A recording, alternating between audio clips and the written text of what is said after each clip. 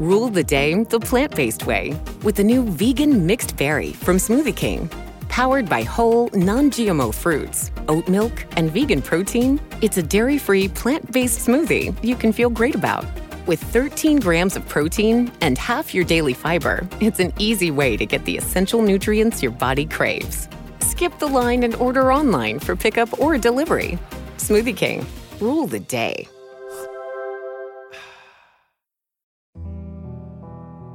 Mr. Fisher was always a hot-headed one. In a good way, of course. He was one of those teachers that would playfully talk smack to all the stupid teenagers in the class, getting a good laugh out of all of us. And he was also one of those teachers that was excellent at their job. Mr. Fisher's scholastic passion was American literature, and oh boy, he knew American literature. I can't even count the number of times he would rant about J.D. Salinger or Ernest Hemingway relentlessly, and then just stop talking and zone out because he would ponder the greatness of their work in his silent bubble. We would just watch him sulk in his episode of awkward silence and fiery admiration for his idols. Don't get me wrong, unlike most of the teachers in the school that didn't give a damn about our educational process, he cared excessively.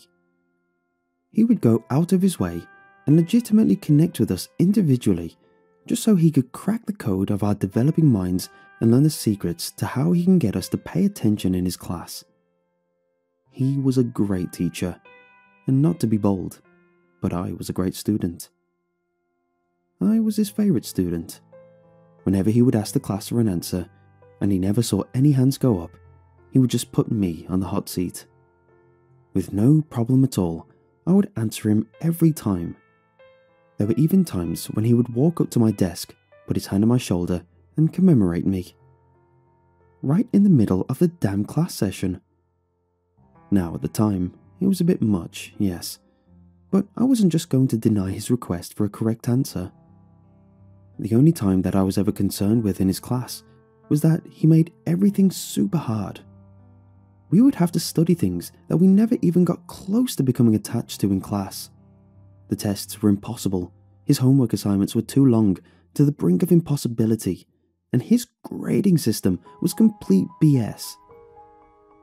His damn grading system. He would grade all assignments, all quizzes, all tests on an entire class average. So, whenever there was a majority of below 50% scores, that's what the entire class as a unit would get. He believed this tactic was brutally fair. He claimed that if we lacked the ability to work with each other as a class and to learn as a class as a whole, then we should all burn for each other's inability to learn. He wanted all of us to work together. But there was always a barrier between all of the drama and all of the awkward teenage communicational blocks that would prevent each and every one of us for clicking with each other. He had 6 high school classes in the school year. We were his least successful one, and he was never afraid to announce that. He was always proud to make all of us feel like a waste of his time, and ours. Okay, now I feel like I'm just rambling. The main point of this story is his grading system, and the day Fisher went absolutely crazy in class. It was 2 weeks before the end of the school year. We were all anticipating the changes of the weather and the final day. We were so excited that we even started communicating with each other. All classmates were just clicking. Summer fever was taking the entire student population by storm, and we were loving it. Mr. Fisher wasn't. This was the day we were supposed to get our tests on Catcher in the Rye back, and as a class average, we were expecting to flunk this. We all loved the novel. It was one of those novels where most of the classmates even told Fisher that they can connect to the main protagonist. The story itself was well written and beautifully put together, but that didn't mean Fisher would make the test even remotely easy. As a class average, failed. I noticed the pain in Fisher's face as he was handing all of us our papers back. I knew some volcanic eruption of painful lecturing was coming. I was wrong. I was totally and completely false. Fisher walked up to the door and locked it. I noticed this action along with several other puzzled classmates. He then walked to his desk, pulled out a hammer from a cabinet, and whacked it on the desk. "All of you, stay after class." My face got warm and my heart dropped to my groin. I looked at the clock from the corner of my eye and noticed that there were 40 minutes in class left. He walked down each student row, flicked a student's ear, and announced their class average grade letter. Flick. E. Flick. E. Flick. E. He did this until he approached me. He messed up my hair and softly said, "A." I started sweating. My teeth were clenched with fear and my hands were shaking underneath my ass. I sit to my hands as a nervous habit. My desk is right in front of his, so right from my desk he jumped on his and stood up on it. He then shut the blinds on the window next to his desk and flicked the light switch. The room was a shade of dark blue now, only illuminated by his computer screen and the weak ray of sunlight piercing the blind on the window. 36 minutes until lunch, 1 more week until final exams, 2 more weeks until summer. We were all frozen. He had us in the palm of his hand. "Let's see what you all know. Final exams start now." He bellowed the "now" and made it echo and radiate throughout the room. He grabbed the handle of his hammer and walked away from his desk, the blunt side of it scraping against his wooden desk. My fellow classmate, Justin, from across the room, didn't take this body language with peace. He should have just sat there. He should have stayed still. Instead, he spotted the hammer in his hands and slowly began to rise out of his desk while looking Fisher right in the eyes. "Justin, take your seat." "Mr. Fisher, I don't know if I want to do that." He said something along the lines of that. I don't remember, but whatever he said, Fisher would not let that fly past him. He slowly began to approach him. He taunted him by lightly tapping the hammer against his chalkboard. He did this for several moments until he stopped at the edge of the board, and then drove the hammer into the black surface. Justin literally collapsed onto his seat and his hands were shaking all over the place. Mr. Fisher then ran to his desk, whacked the hammer next to his shaking hands. Justin placed his hands on his lap and looked down at the floor. All of the students started losing their minds. They all started to get out of their desks and walk towards the door, but Mr. Fisher had one thing that could keep all of us in our desks. That hammer. And he used it on Justin. This is where things get out of hand. He swung the hammer full force at Justin's head. The force was so powerful that it made Justin fly into the bookshelf on his left. He hit the floor hard afterwards, and I remember seeing his body quiver and shake from the pain. This is where the students stopped what they were doing and just stayed quiet. Now, in regards to all the loud banging from the hammer, you may be wondering why no one heard it. Well, let's see. His classroom was behind the gymnasium, and the gymnasium was practically near the end of the school building, and physical education was not in session. Therefore, making the rest of the school faculty completely oblivious to the fact that Fisher was rampant in his classroom with a hammer. He started smacking the hammer on Justin's desk like a gavel, and then he gestured all of the students to get back in their desks. Despite all of the trauma getting pushed into these kids' brains, they still remained obedient. Despite all the hysterical students with tears streaming down their faces, they finally gave Fisher what he always wanted: attention, obedience, organization. "Nancy, start of the semester, what do we read?" Nancy's posture shot up into defense and fear. I... He started raising his voice and stretching out his words to mess with her head. "Nancy, pay attention. what do we read at the start of the semester? His head would tilt side by side with each syllable. He was toying with her completely. And then his face got red. The veins in his neck started bulging. The lack of verbal communication from Nancy made him snap into another episode of violent eruption. He growled, grabbed Nancy by her hair, and threw her at the chalkboard. She kept trying to crawl away from the front of the room, but he kept kicking her back onto the wall. She was bawling her eyes out. That's when he pointed at me. He picked her up and put her in a headlock. She was struggling, but it was pointless. He had her neck in one arm, and the other arm was extended towards me. "McGrady, what did we read at the start of the semester, eh?" I was stuttering. I was turning into a broken record. I just couldn't give him an answer. I was panicking, and my mind was at a blank. He released her neck, grabbed her by the hair again, and started slamming her face into the board. "McGrady, what did we read at the start of the semester?" He wanted me to forget the answer. He wanted to toy with me. "Save her, McGrady. You can do it." That's when the light bulb shot out of my brain. I sprang into action. "Death of a Pig" by E.B. White. What was that? "Death of a Pig" by E.B. White. Fisher began to loosen his grip, and the expression on his face was completely blank. Absolutely empty. I had him right where I wanted him. And then he let out a deep sigh until an evil smirk stretched across his face. And that's when he opened his mouth slowly and said, "The Minister's Black Veil" by Nathaniel Hawthorne. My face slowly melted into an emotion of anguish and pain.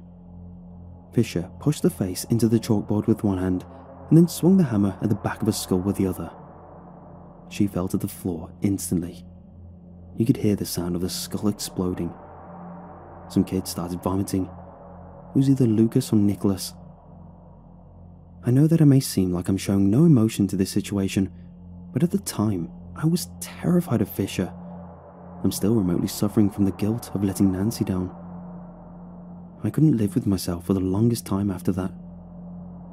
I looked at the clock and noticed there were 24 minutes left in the class. He had spent a good 20 minutes since the start of his episode antagonizing Justin and Nancy, getting us to shut up with a whack of the hammer every now and then. After he smashed Nancy's head in, he just stared at the aftermath. He looked at Justin and then Nancy. And then he just started hyperventilating. He dropped the hammer and collapsed onto his office chair. This is when tears started to come to my eyes. Really, they did. This is when everyone realized his pain, his anger. I shouldn't have done this, but I did. I got out of my desk, walked up to Fisher, and then knelt down. He looked up at me from the palm of his hands. Then he started laughing. Tears on a red, smiling face. He raised his voice and greeted, "McGrady, how you doing?" "Mr. Fisher, we can help you." He chuckled at my response. "You help me?" "Ah, McGrady, your brilliant mind has been helping me all goddamn school year, but these delinquents in front of me can't do hell for me." "Mr. Fisher, listen." "Shut the hell up, McGrady." He shoved me into his office chair and then picked up his hammer. "Well, class, 18 minutes left, and look what we've accomplished." He wiped his hand on the chalkboard until his hand was red and pink with a coagulation of blood and brain matter. He then walked up to some kid in the back. I think his name was Eric, and he grabbed him by the hair, pulled his head back, and then smeared the substance on his face. Fisher wasn't angry. This was the most calm I've seen him ever. "As a class average, you're all failures, except for McGrady here. Learn from him, because he won't be dying today, although some more of you will." He laughed, stopped walking, and then looked to his right. "How you doing, Beaker?" Abruptly, swiftly, and carelessly, he swung the hammer at the back of his skull. Whack! The students were going insane. Literally. Fisher's own insanity was radiating through the room and into the minds of his students. Kids were crying, shaking, and frozen in absolute shock. But what concerned me is that not a single one of them tried to leave. I didn't look at his spree of hammer swings, but I could hear it. I sat there until 5 minutes remained in class.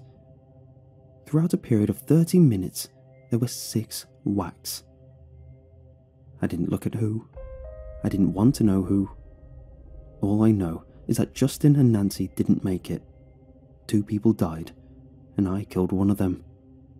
And yes, I absolutely blame myself for Nancy's fate to this very day. The bell rang, but all the students remained in their seats, staring at Fisher.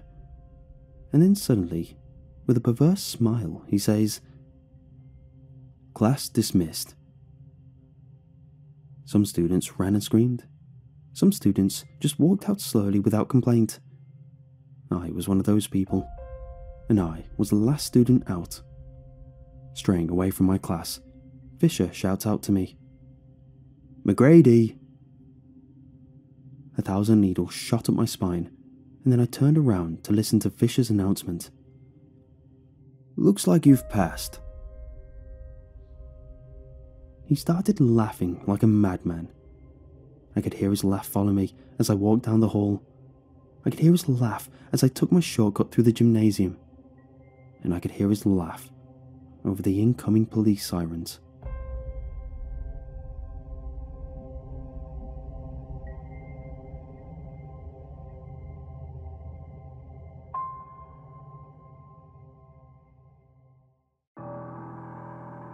I work as a correctional officer in a maximum security prison.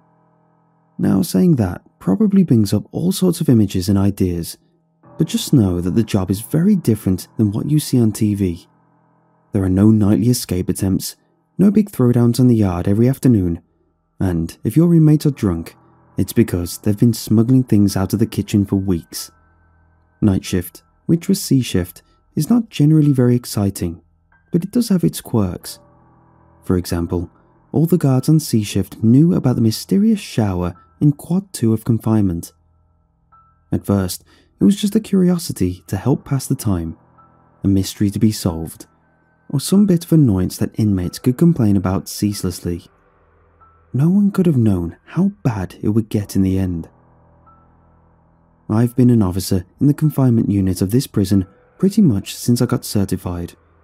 There's a real need for male officers in an all-male facility. Shocking, I know, and the confinement unit is no different. Typically, the crew is small, each one filling a desired need, and in the 2 years I've been here, I've seen and heard some things that you don't see on TV.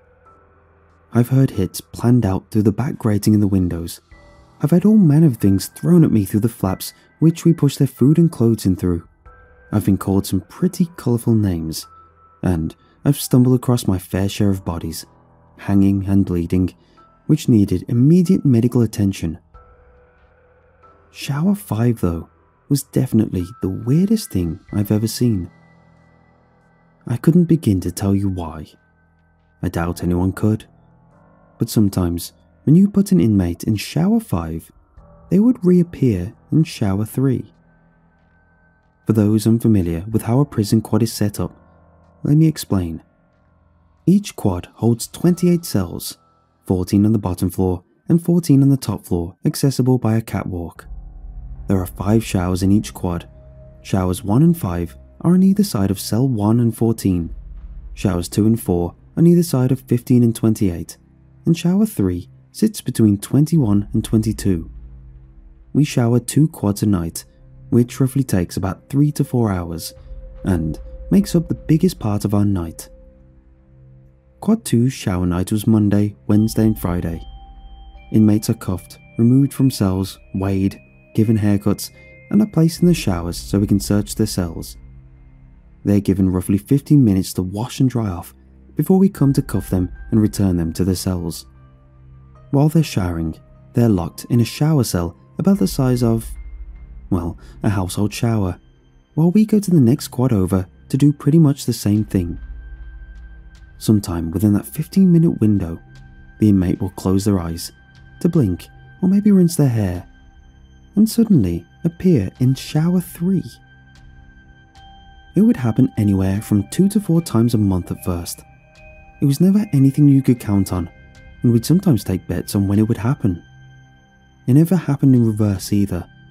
Shower 3 was broken, so we never used it. But when we did put an inmate in shower 3 for holding, he never went anywhere until we were ready for him to go somewhere. The shower was a mystery that provided a much needed break from a tedious job, and for the first 4 months we laughed at the looks on the faces of the confused inmates who appeared in shower 3 with a head full of shampoo or frantically searching for a towel that wasn't there. It was all fun and games until inmate Ferris disappeared. Inmate Ferris was one of the few who didn't request shower 5 every shower night. The others fought like cats to get this stall each shower night, and I'd come into quad many nights to the sound of them bickering about who would get it tonight or trying to trade their breakfast trays for someone's spot in the line. One inmate in particular, Garvey, used to trade his breakfast tray for the spot in line that would get him to shower 5 every shower night. He showered there 9 shower nights for every 10 and still never had it happen. One night in particular, we had just packed him away and put the next man into shower 5, only to return to find shower 3 occupied, shower 5 empty, and Garvey pouting like an angry child. They all tried, but in truth, and none of them got to experience it like Ferris did. When it came for Ferris to go, he said he wasn't going to shower 5. Normally this wouldn't have been a problem. There were usually tons of others willing to take his place. But tonight, Ferris was my last shower. Garvey immediately started hooting about wanting to take his place, but I ignored him. On that night, all I was thinking about was the food waiting for me in the fridge and the prospect of being done with another night of showers.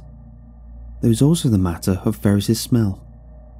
Ferris had been refusing his showers for the last 7 shower nights.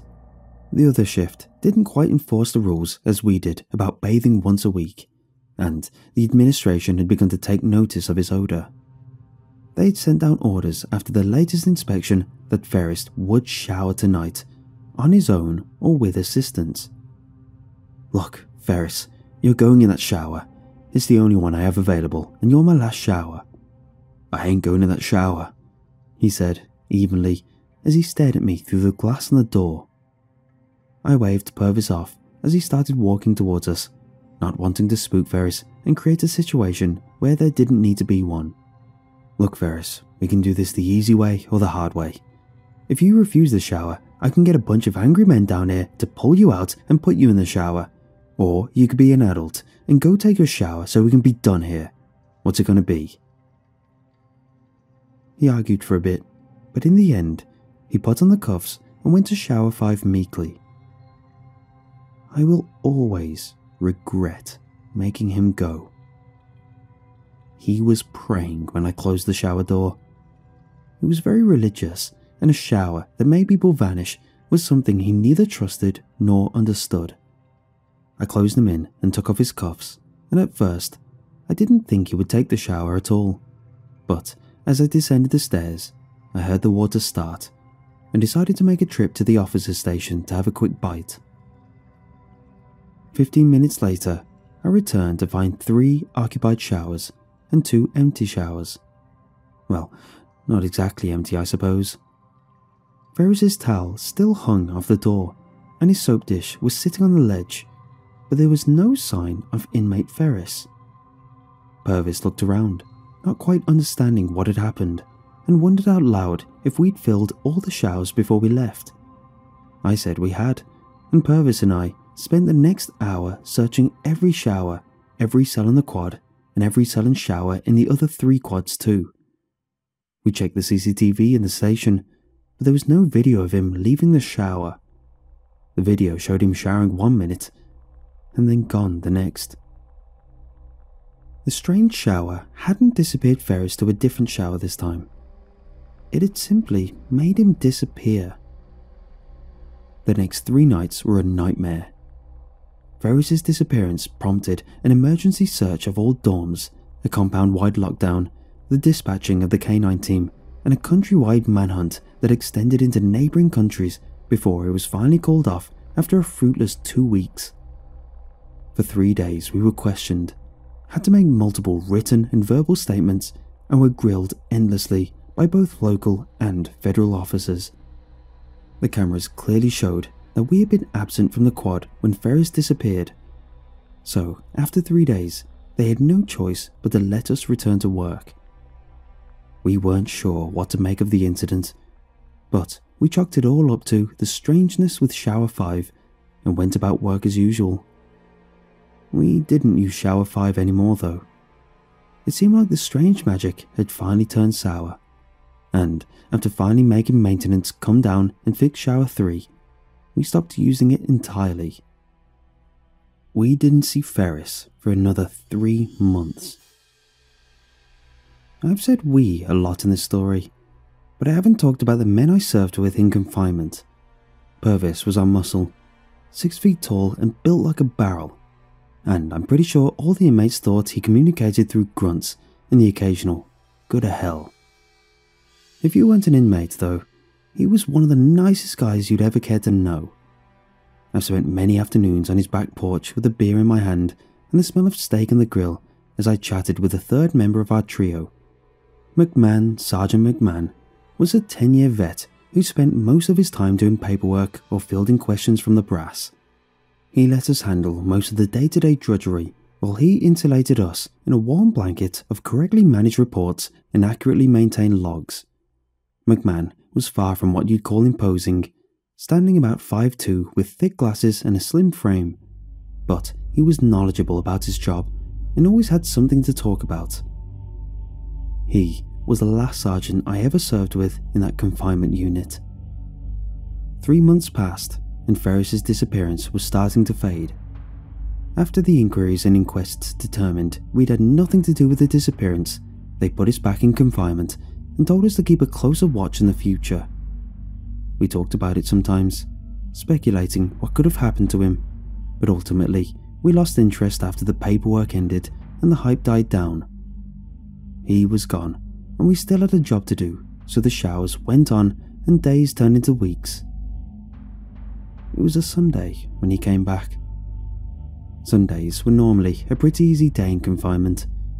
We didn't do showers on Sunday night, and the night was spent cleaning and passing out toiletries and generally just finding something online to watch as we ran out the clock.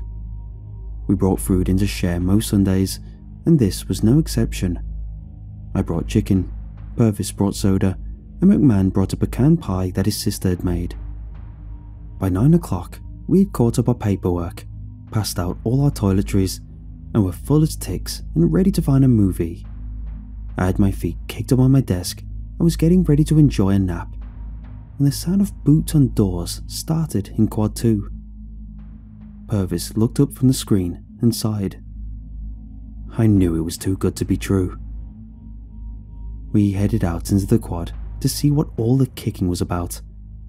As Purvis and I came through the door, we were buffeted by screams of "Shower 3" and "It's Ferris" and "He's dying." We came up the stairs 2 at a time, and what I saw will haunt me until the day I die.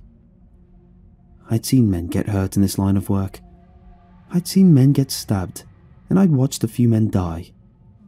But I had never seen anything to top this level of cruelty. It was Ferris, all right. We'd arrived in time to see his last few breaths and listen to him wheeze as his lungs finished filling with blood. He lay on the floor of the dirty shower, his blood pooling as it tried to flow into the drain, and shuddered out the last minutes of his life.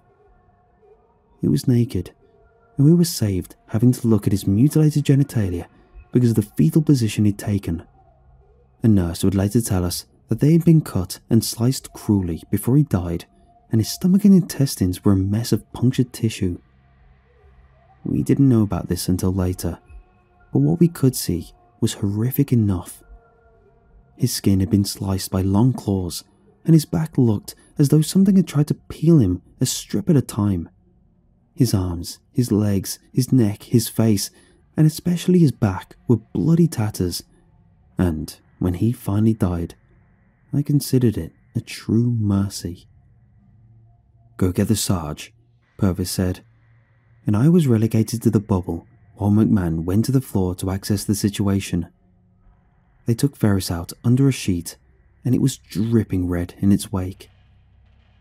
This started a whole new bombardment of paperwork, CCTV footage being combed over a frame at a time, and witness statements being filled out and dispositions being taken. Luckily, we had done our rounds on time.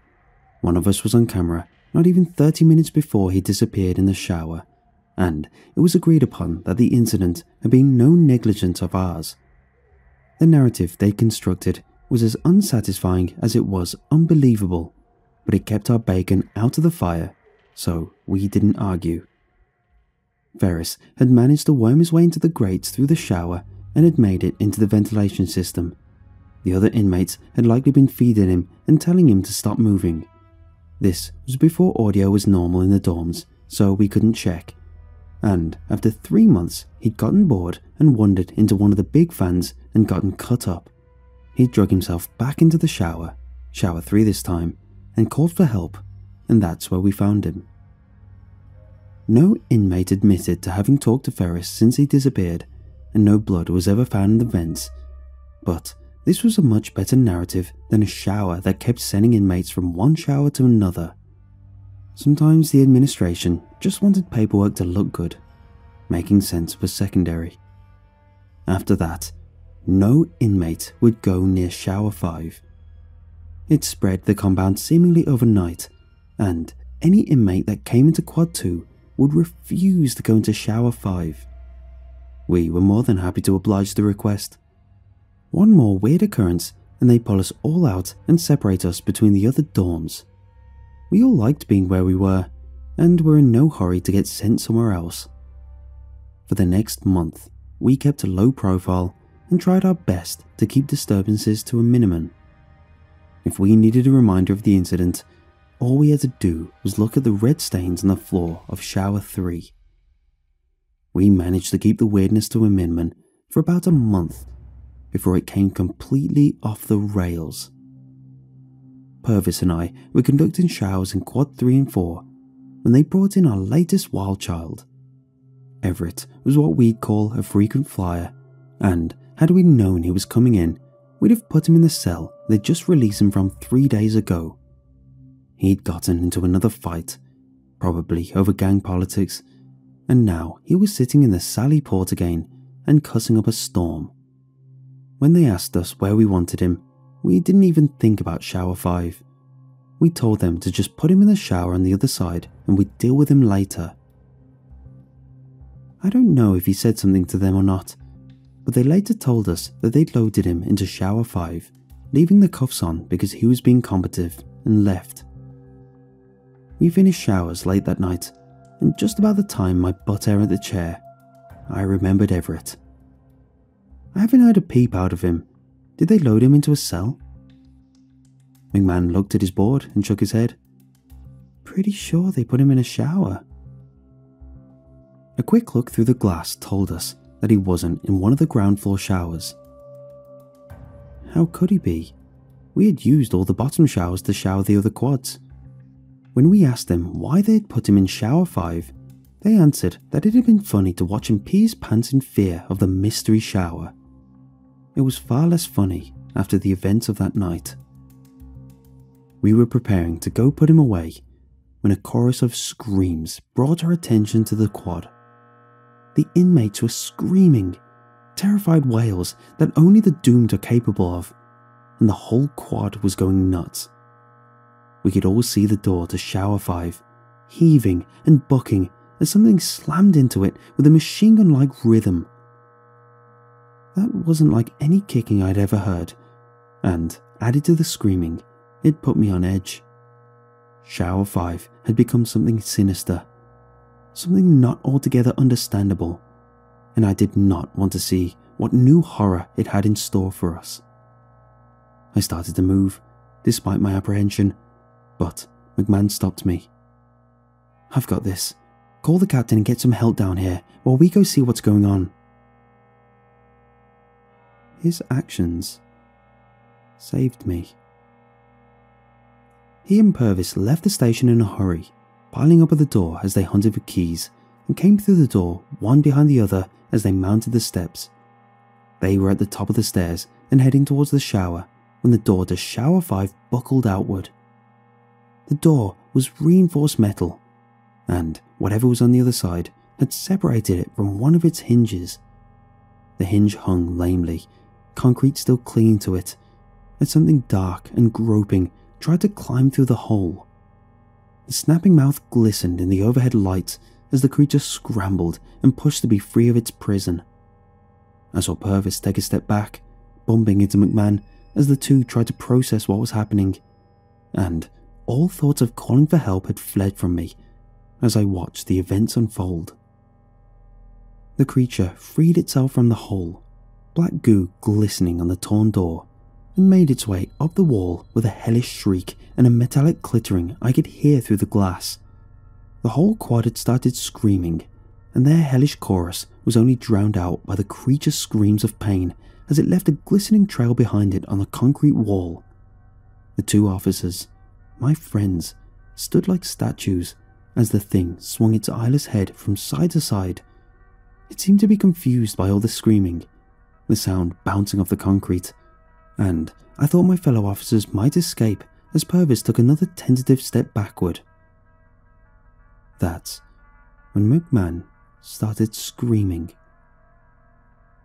I'd seen McMahon face down even the most hardened of inmates, seen him hold the line during last summer's riots as we held the gate against dozens of screaming inmates. But this creature was too much for him. He screamed, and it cut across the hellish sound of the quad like a knife through butter.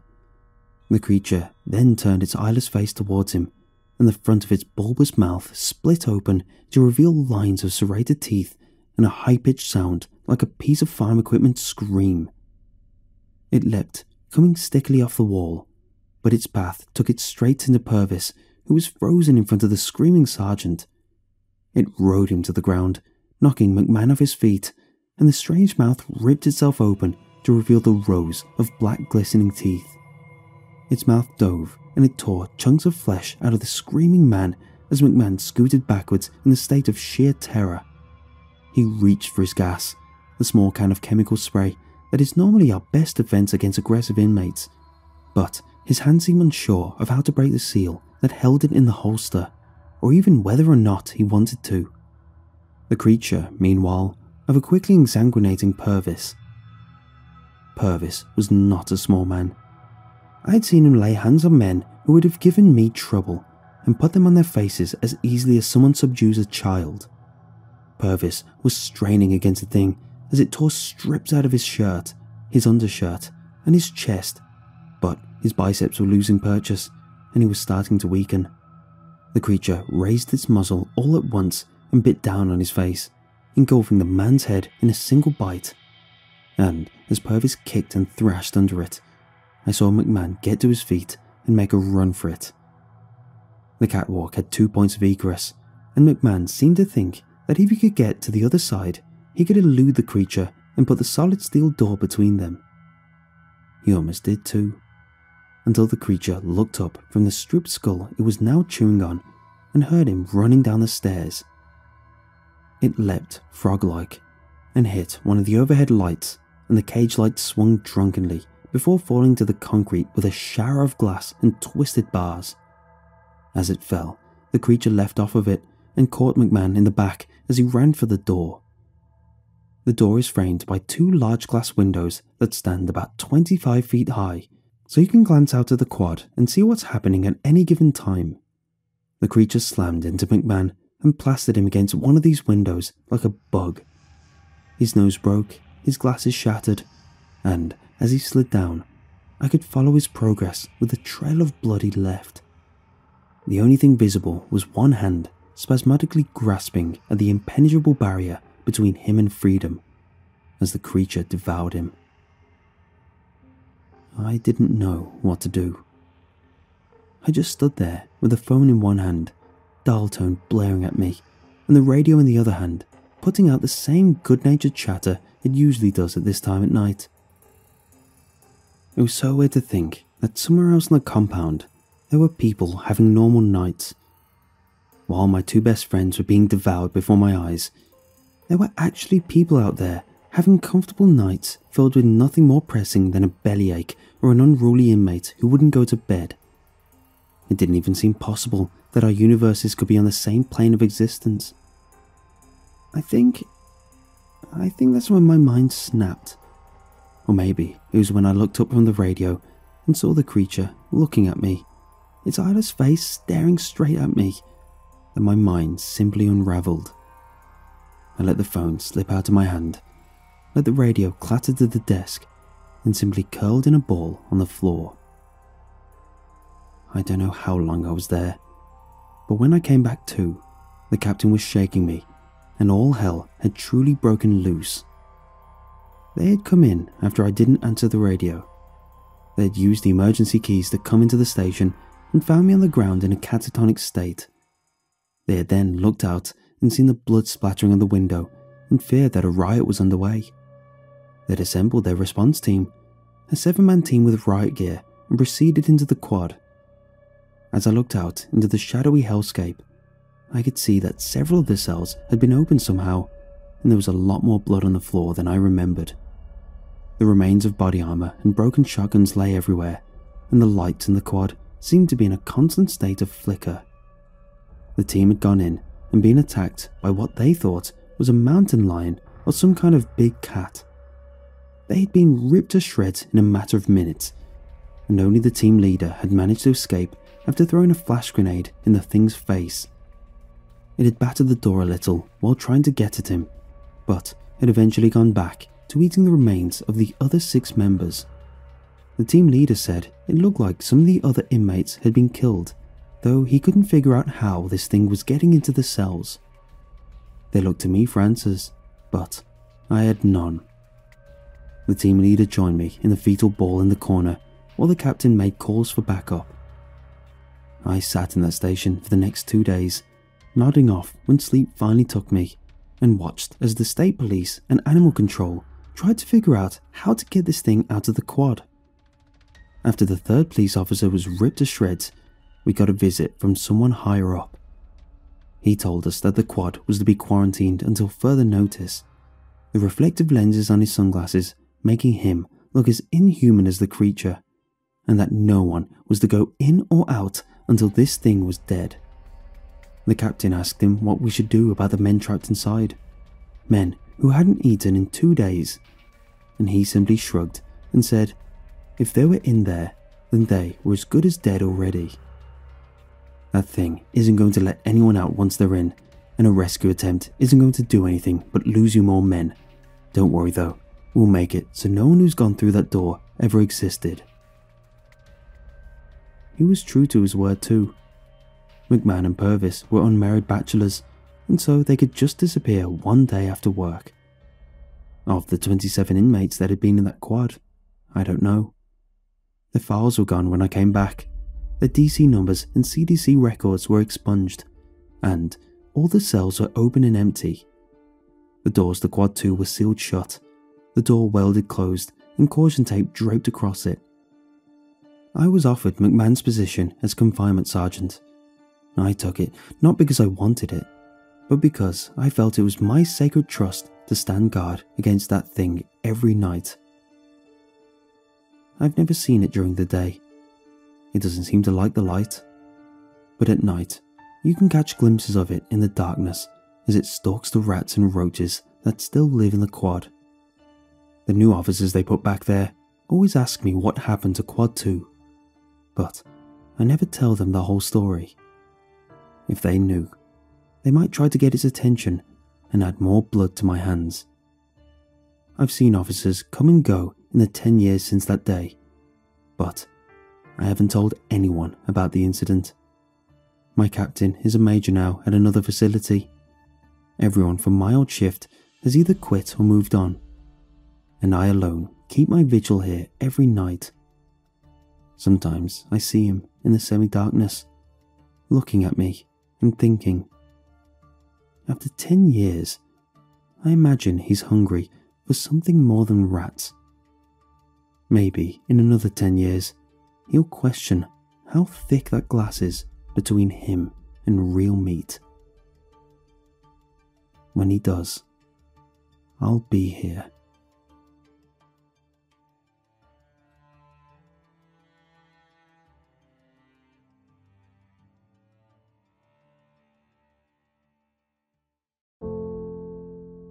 I fully admit to being a stoner, but I promise you, I'm not making this up. No amount of roaches can cook up a fever dream like this, so don't start pulling excuses to wave off my story, alright? Let me explain to you how this went down. So, picture this. I'm on the low end of the high I got off of popping an edible and playing some Mortal Kombat when I get a series of texts from this chick I'm totally head over heels for, asking me for a favour. Eve was everything I wanted in a woman.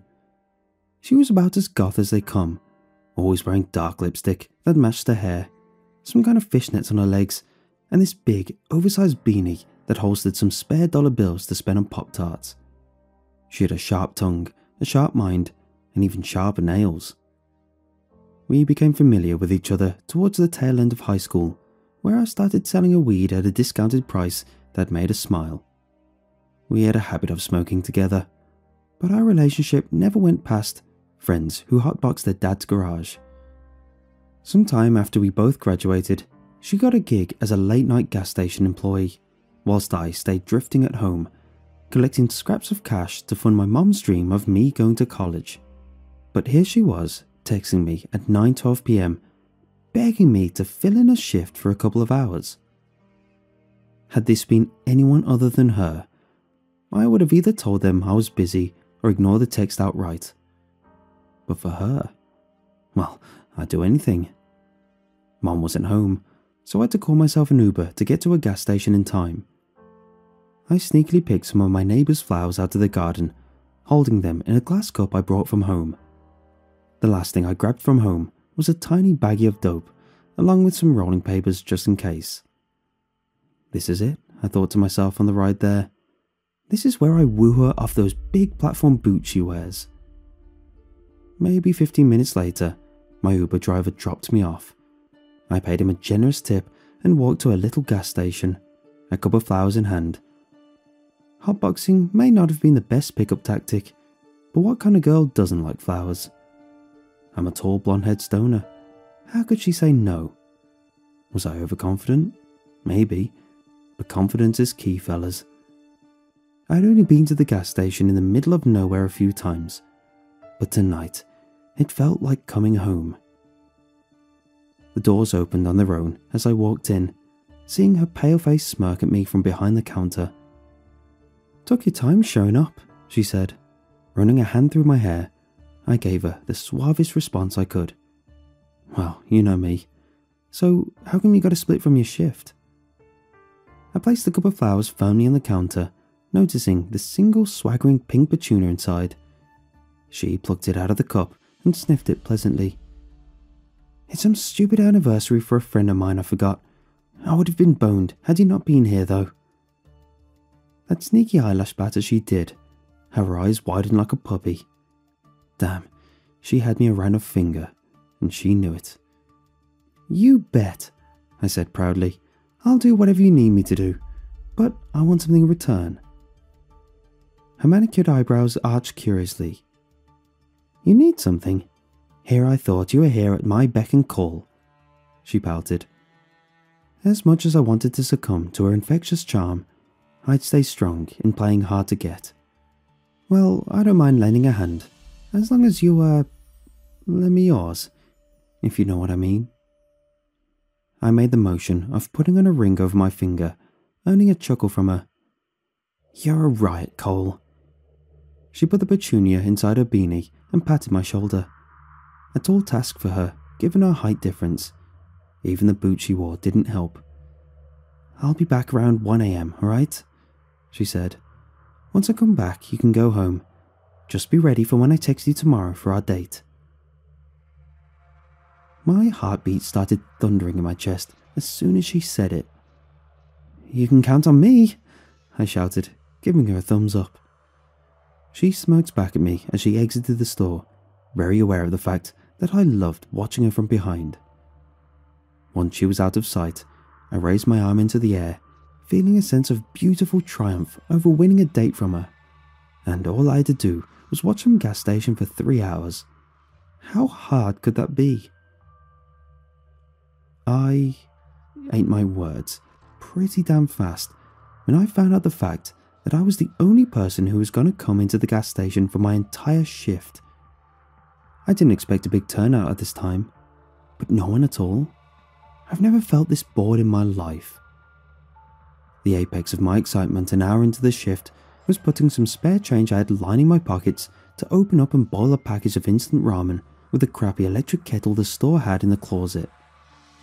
I got intimately close with all the contents of the closet, mostly just dusty plastic trays and old chip packages.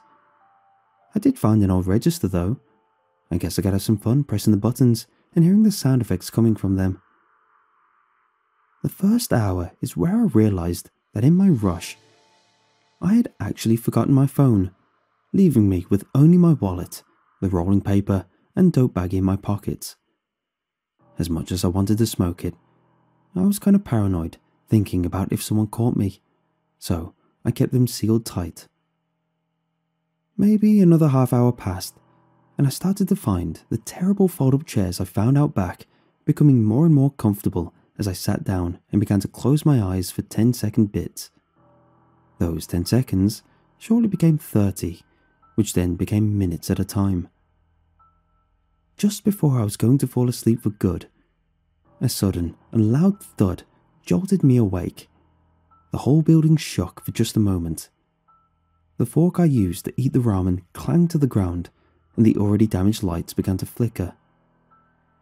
Peering outside through the glass doors, I wasn't able to see anything. What had caused that tremor? Did I nearly just sleep through an earthquake? I opened my ears and was able to hear the faintest sound of plastic hitting the ground like it had been thrown with force. Snaking through the aisles, I found everything was in place, so nothing here got knocked over. The sounds of plastic could be heard again, this time dragging against the ground. It took me a second, but I eventually got the idea that the recycling bin I saw out back was being knocked over and raided by raccoons. Always hated those furry buggers.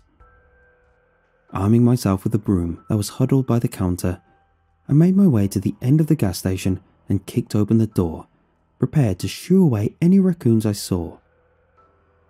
What I didn't expect was to see the recycling bin completely torn apart, lying empty on its side. This wasn't the kind of damage trash pandas were capable of.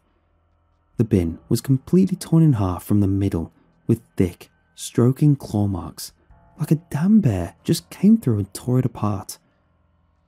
Damn, was there a bear? I sure as hell couldn't defend myself with a broom if there was. I went to open the back door, and my heart sank to realize that it had closed on its own and locked. I'm pretty sure Eve took the key needed to unlock that door with her by mistake, so I had to walk all the way around the store to get back inside via the front. As I walked, I could see slash marks remarkably similar to the ones that had torn apart the recycling bin across the building, scarring the concrete the building was made out of like it was flesh. These marks looked far bigger than any bear claw, so the bear idea was out of the window. What kind of animal was I dealing with here? Before I could come up with any more theories, I heard the most fearsome, grumbling roar I've ever heard in all of my life. It sounded like a mountain lion being drowned in icy water, letting out its final screech for help before its life was snuffed out. The worst part? It was coming from inside the store. I peeked around the corner and saw that the automatic doors were stuck open, struggling to shut themselves closed.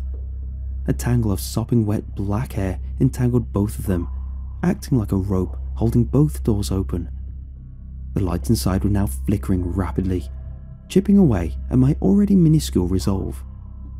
Swallowing deeply, I tiptoed closer inside and got an eyeful of what was making the noise. A black, scaly, alligator-like creature with a horse-like mane running down to its rat-like tail was scurrying across the floor, lapping up crumbs and dust with its forked tongue. The beast was easily 10 feet long and 4 feet tall, bumping into aisles and knocking things over. Each one of its slimy scales oozed with a dark liquid that began to pool on the floor like tar. I stood no chance with. God knows what this thing was. So I went to turn around and sprint away, but I dropped my broom in the process. The creature noticed and whipped its head around so damn fast I thought it would break its own neck. This thing had human features on its face. Dark, brown eyes, a small button-like nose, and the soft, pitch-black lips of a woman. All these human features plastered on its lizard body, made for a disgusting sight that looked straight out of a Photoshop nightmare. I booked it away from the store as the creature turned around and started crawling after me, hissing its forked tongue. The lizard creature was surprisingly fast despite its appearance, practically gliding across the concrete with its glittering claws.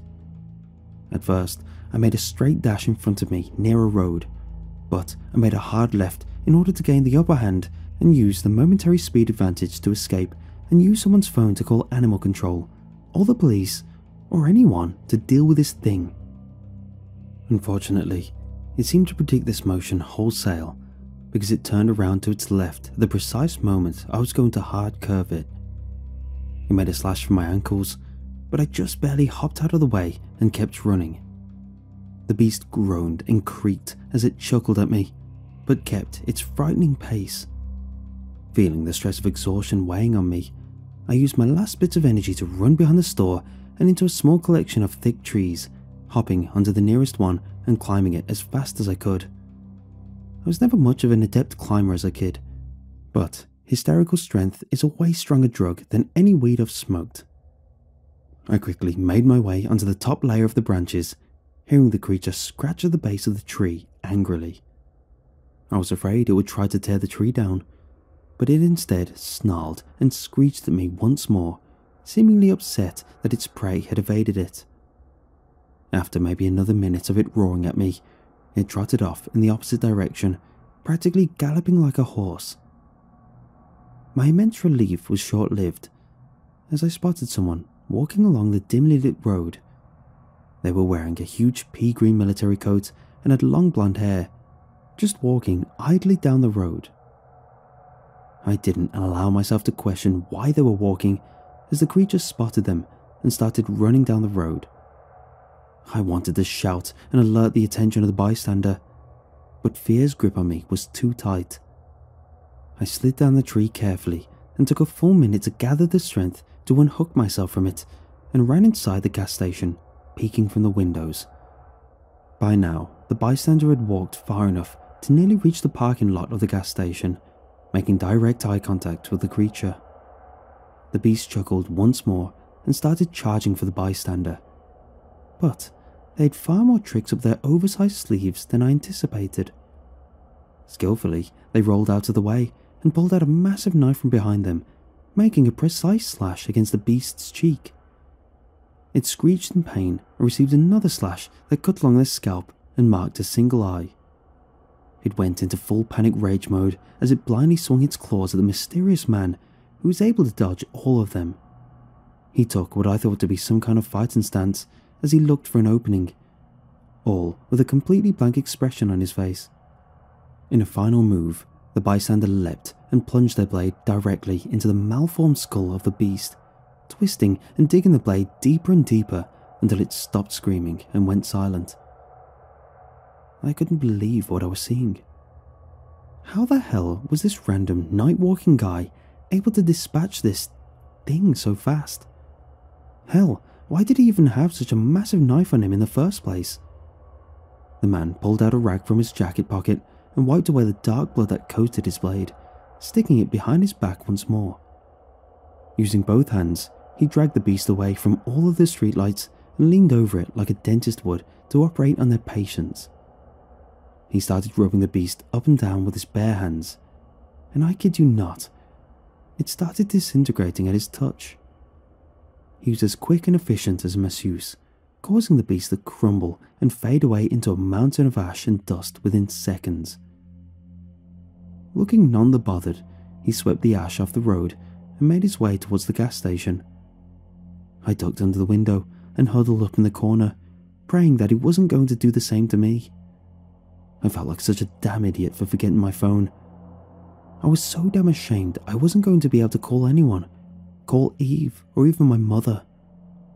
I could hear the man tearing away the bundles of hair that held the doors open and walk inside, his big boots sending my heart into shock with their thick reverb against the floor.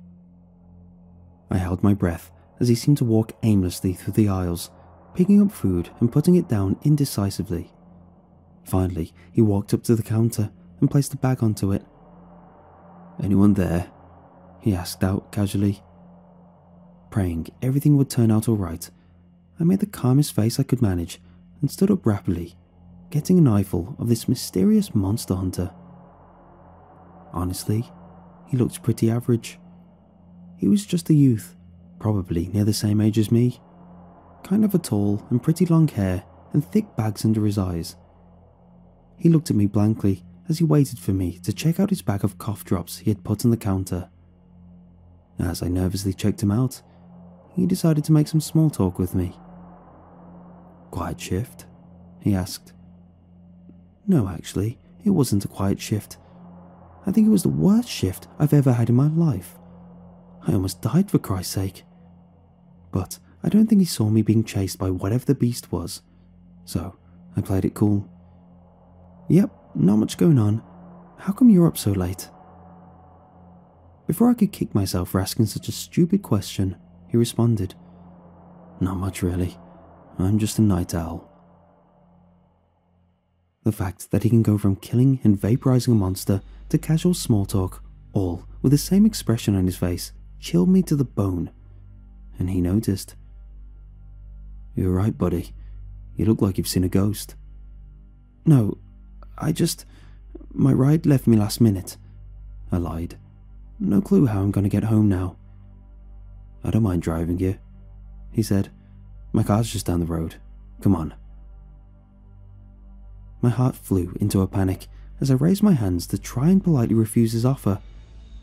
Getting into a car with this guy? No chance.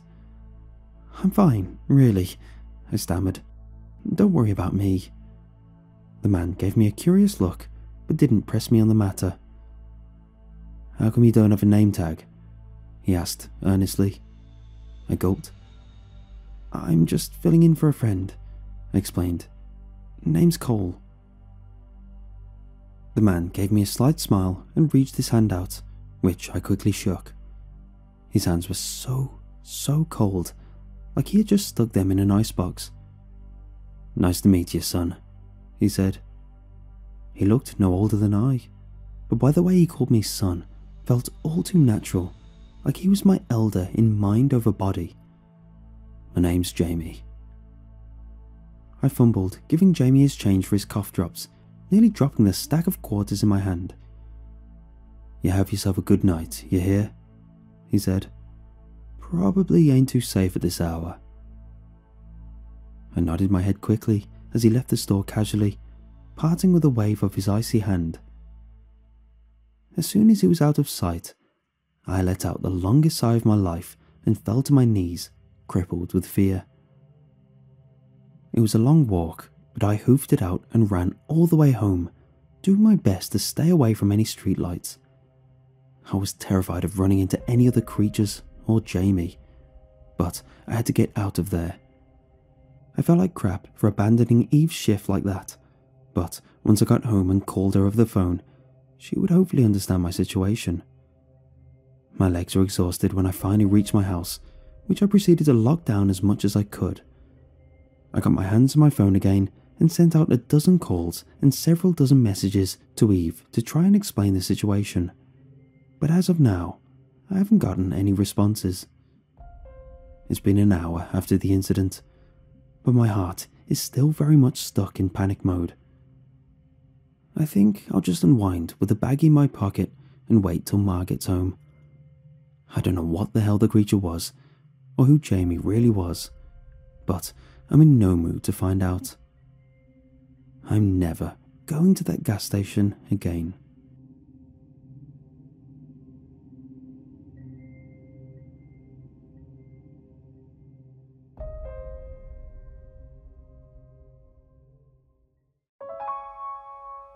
I knew I'd made a mistake in coming, but I took a seat nonetheless. All of the Alcoholics Anonymous meeting on my side of town seemed warm and welcoming. All of the people were friendly and knew me by name. There were hugs, handshakes, slaps on the back. The rooms were well lit with comfortable chairs. There were always freshly baked cookies or donuts.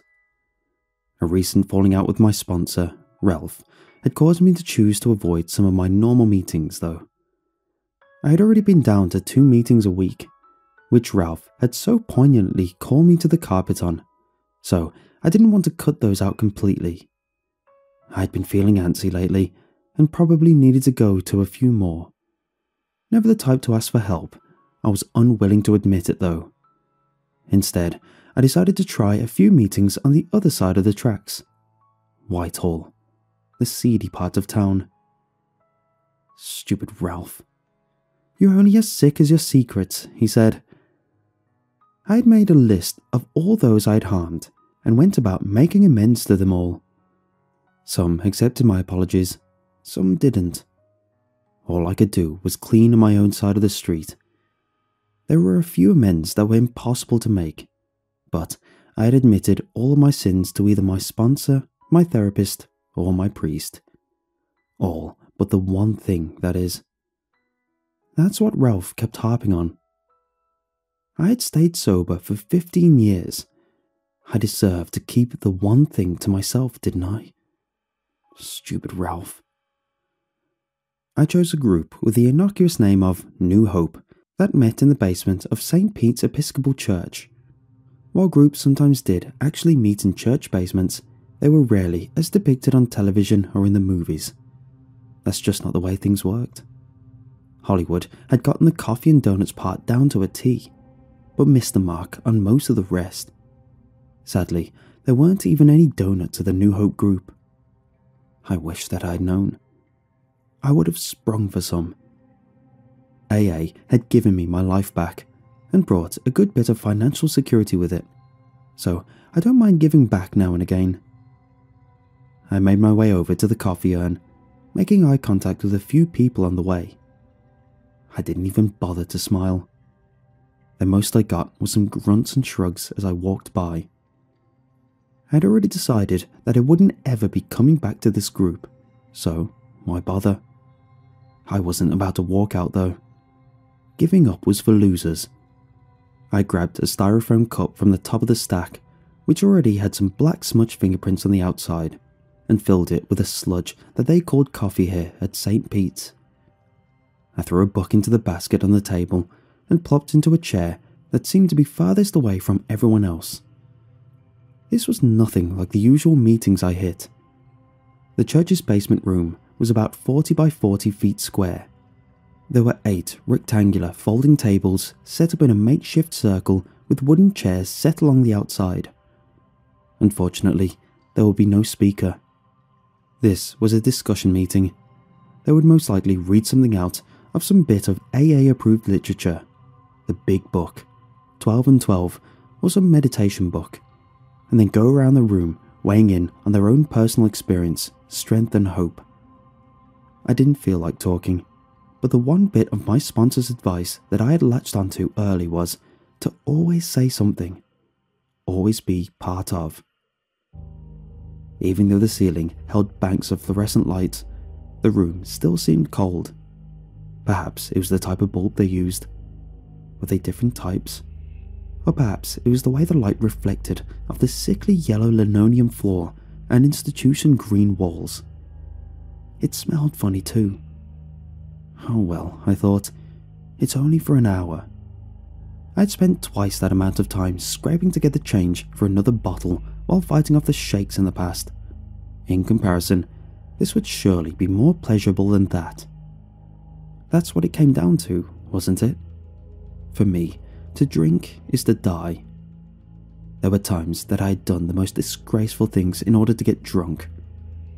Things that would have sickened me if I had been sober and not fiending for the next drink.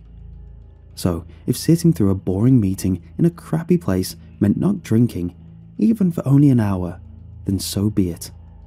Not a difficult choice.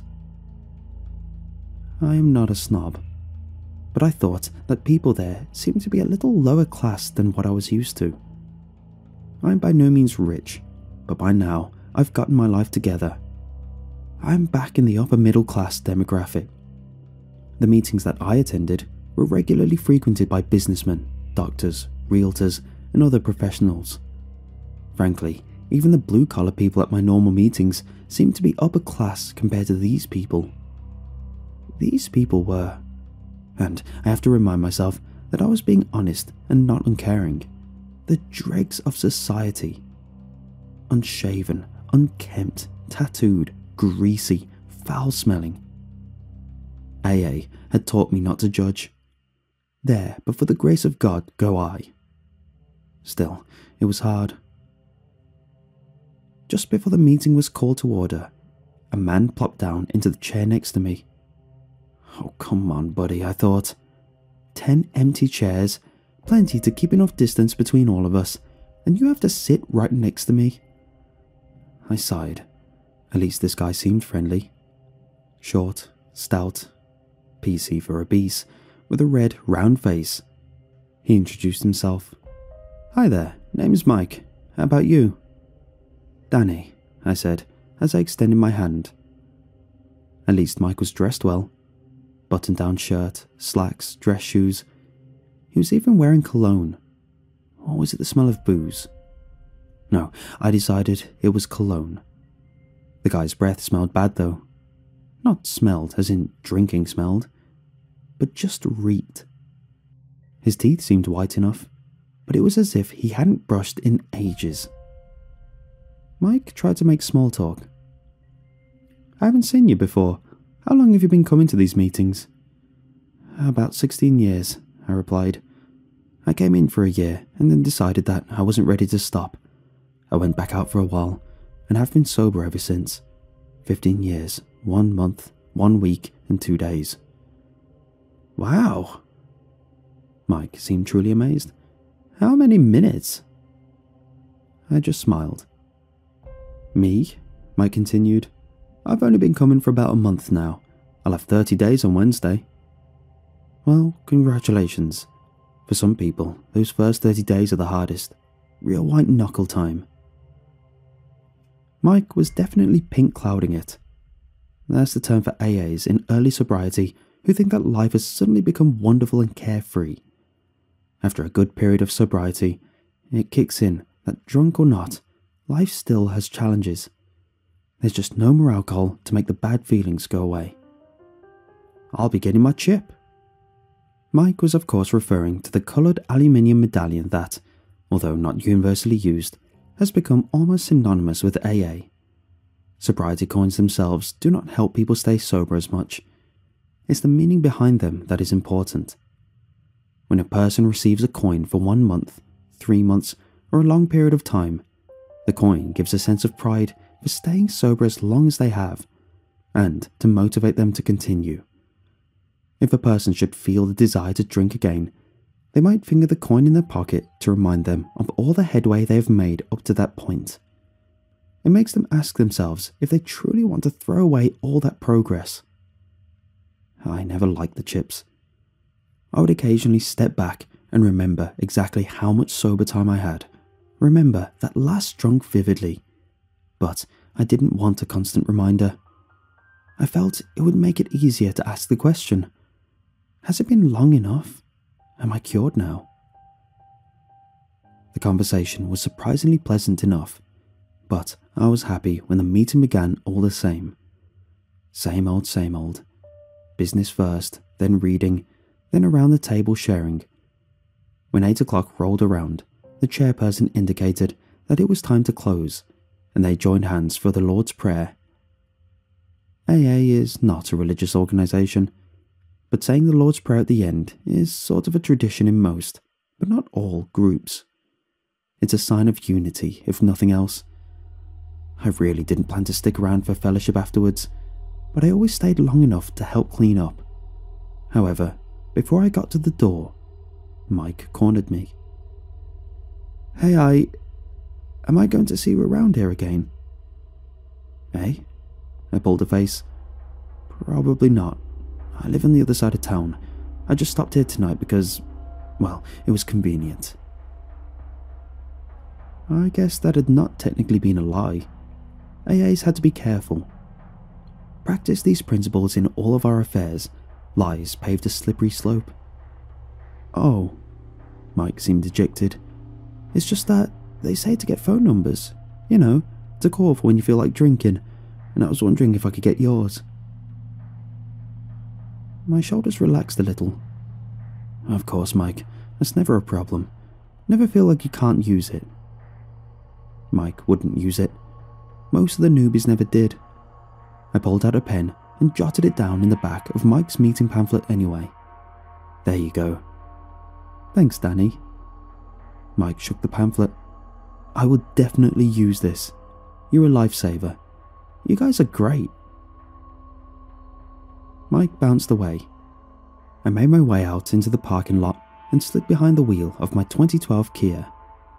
I said a little prayer for Mike. Hope he makes it. Who knew? Maybe being at that meeting was God's way of putting him in the right place at the right time. I rolled through the Burger King drive-thru on the way home to pick up an artery-clogging dinner. I just wanted to flick on the television, eat, shower, and get to bed. It had been an exhausting day. I barely pulled into my garage when my cell phone began to jingle. I finished parking, unbuckled my seatbelt, and answered the phone right there in the front seat. It was an old habit, probably not a healthy one, but I just had to pick up the phone when it rang. I could not bear the thought of someone leaving a message. I had heard stories of AAs who were never able to get through to someone, and things didn't turn out well. Once their faith in the system was broken, especially the newcomers, they didn't trust it anymore. "Hello?" "Dano, it's Mike." I shifted the phone to my right ear. "What's up, Mike?" "Oh, no. Don't worry, Dan. I'm not thinking of drinking. Just wanted to test out the number. Practice call, you know. They say to get used to calling when you don't need to, and that way it'll be easy to call when you need to, right?" Yeah, Mike. That's a great idea. So, what's up?" Well, not a whole lot since I saw you. I drove home. That's about it," I said with a smirk on my face. "I'm about to have some dinner, and then it's off to bed." "Oh, okay," Mike replied. "You have your dinner and get a great night. Maybe I'll talk to you tomorrow." "Sure, Mike. Tomorrow." I showered, toweled off, and padded into my bedroom. I slid into a pair of silk boxers and fell into bed. I didn't imagine that I would have any problem sleeping. I was physically exhausted, but as usual, my mind raced a mile a minute. I was never able to fall asleep without the radio turned on, even when I was ready to pass out. My head would hit the pillow and the stinking thinking would kick in.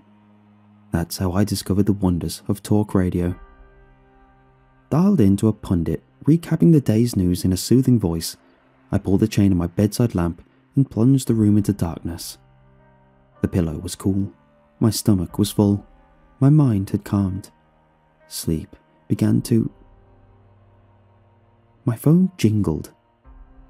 I propped myself up on one elbow, used the remote to turn off the radio, and grabbed the phone from the nightstand. Its screen lit up with the number of the incoming call, but I didn't recognize it. It wasn't a name that had been programmed into my phone. I briefly considered putting the phone back down and letting it go to voicemail, but I knew that I would not be able to sleep until I heard the message and, more than likely, called whomever it was back. I sighed. Hello? Danny? Mike sounded grave this time. Sorry to call so late. I mean, I know you said that you were going to hit the hay, and I didn't want to bother you, but... It's okay, Mike. Go ahead. Remember how I said that I'd be getting my chip in a couple of days? Yeah. I can't believe it'll have been a month already. You know, the day I took my last drink was a special day. Every day is a special day when it's your last drunk day, Mike. Yeah, but I mean special. It was the anniversary of... well... Mike began to get flustered. See, my wife and I, my ex-wife that is, and I, lost our daughter that day. I swung my legs out from under the covers and sat up. Oh, I'm sorry. Oh, don't be, Danny. It happened so long ago. Long time ago. It would have been her 21st birthday. Mike trailed off. So long ago. The denial, the depression, the sadness, the anger. I started drinking afterward and just never thought to stop. Until now, that is. That's a long time to be stewing in it, Mike. Do you want to talk about it? Nah, Danny. No sense dredging up the past. Not when I'm doing so well. You're only as sick as your secrets, Mike. God, I hated it when my sponsor was right. Yeah. Maybe when I'm feeling a little more stable, Danny. Maybe I'll talk about it then. I'm just not doing so well right now. I spoke with Mike for about half an hour, and when I was convinced that Mike was over the urge to drink, let him off the phone and promised to meet him the following day. I laid down my phone and swung back under the covers, a smile on my face. What was it they say? Even if Mike went out and drank that night, at least I stayed sober. Help yourself by helping others. I forgot to turn the radio back on, and that night, I dreamt about the one thing. I awoke to the sound of my phone. It wasn't the alarm tone, but the ringtone. Another call. I had come to recognize Mike's number by now.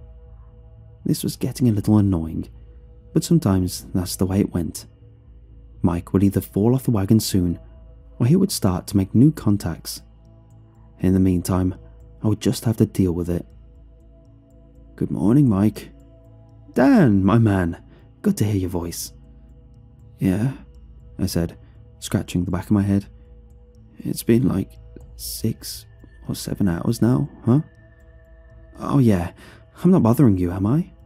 No. Yes, I thought. So, how did last night go? Didn't drink, did you? Nope, and I owe it all to you, Dan. Well, Mike, you picked up the phone and made the call, so you can give yourself a little pat on the back. That phone can seem real heavy when it stands between you and a drink. Ain't that the truth? So, are you hitting the meeting this morning? No, Mike. I have a job.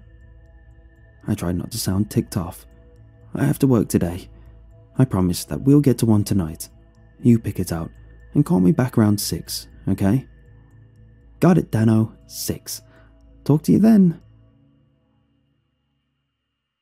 My worst fear came true. 3 more calls during the day.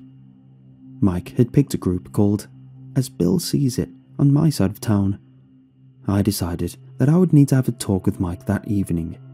Calling when in need, or even for occasional friendly support was fine. But there was such a thing as abusing the system. You know, the boy who cried wolf sort of thing. I was about ready to throw my always answer the phone policy out the door. I didn't look forward to the conversation, and had a rough time forcing my dinner down that evening. I wasn't hungry, but, as usual, I tried to keep my stomach full. HALT. H-A-L-T. Hungry, angry, alone, tired. 4 things an alcoholic never wanted to be. Any of those could be a setup for another drink.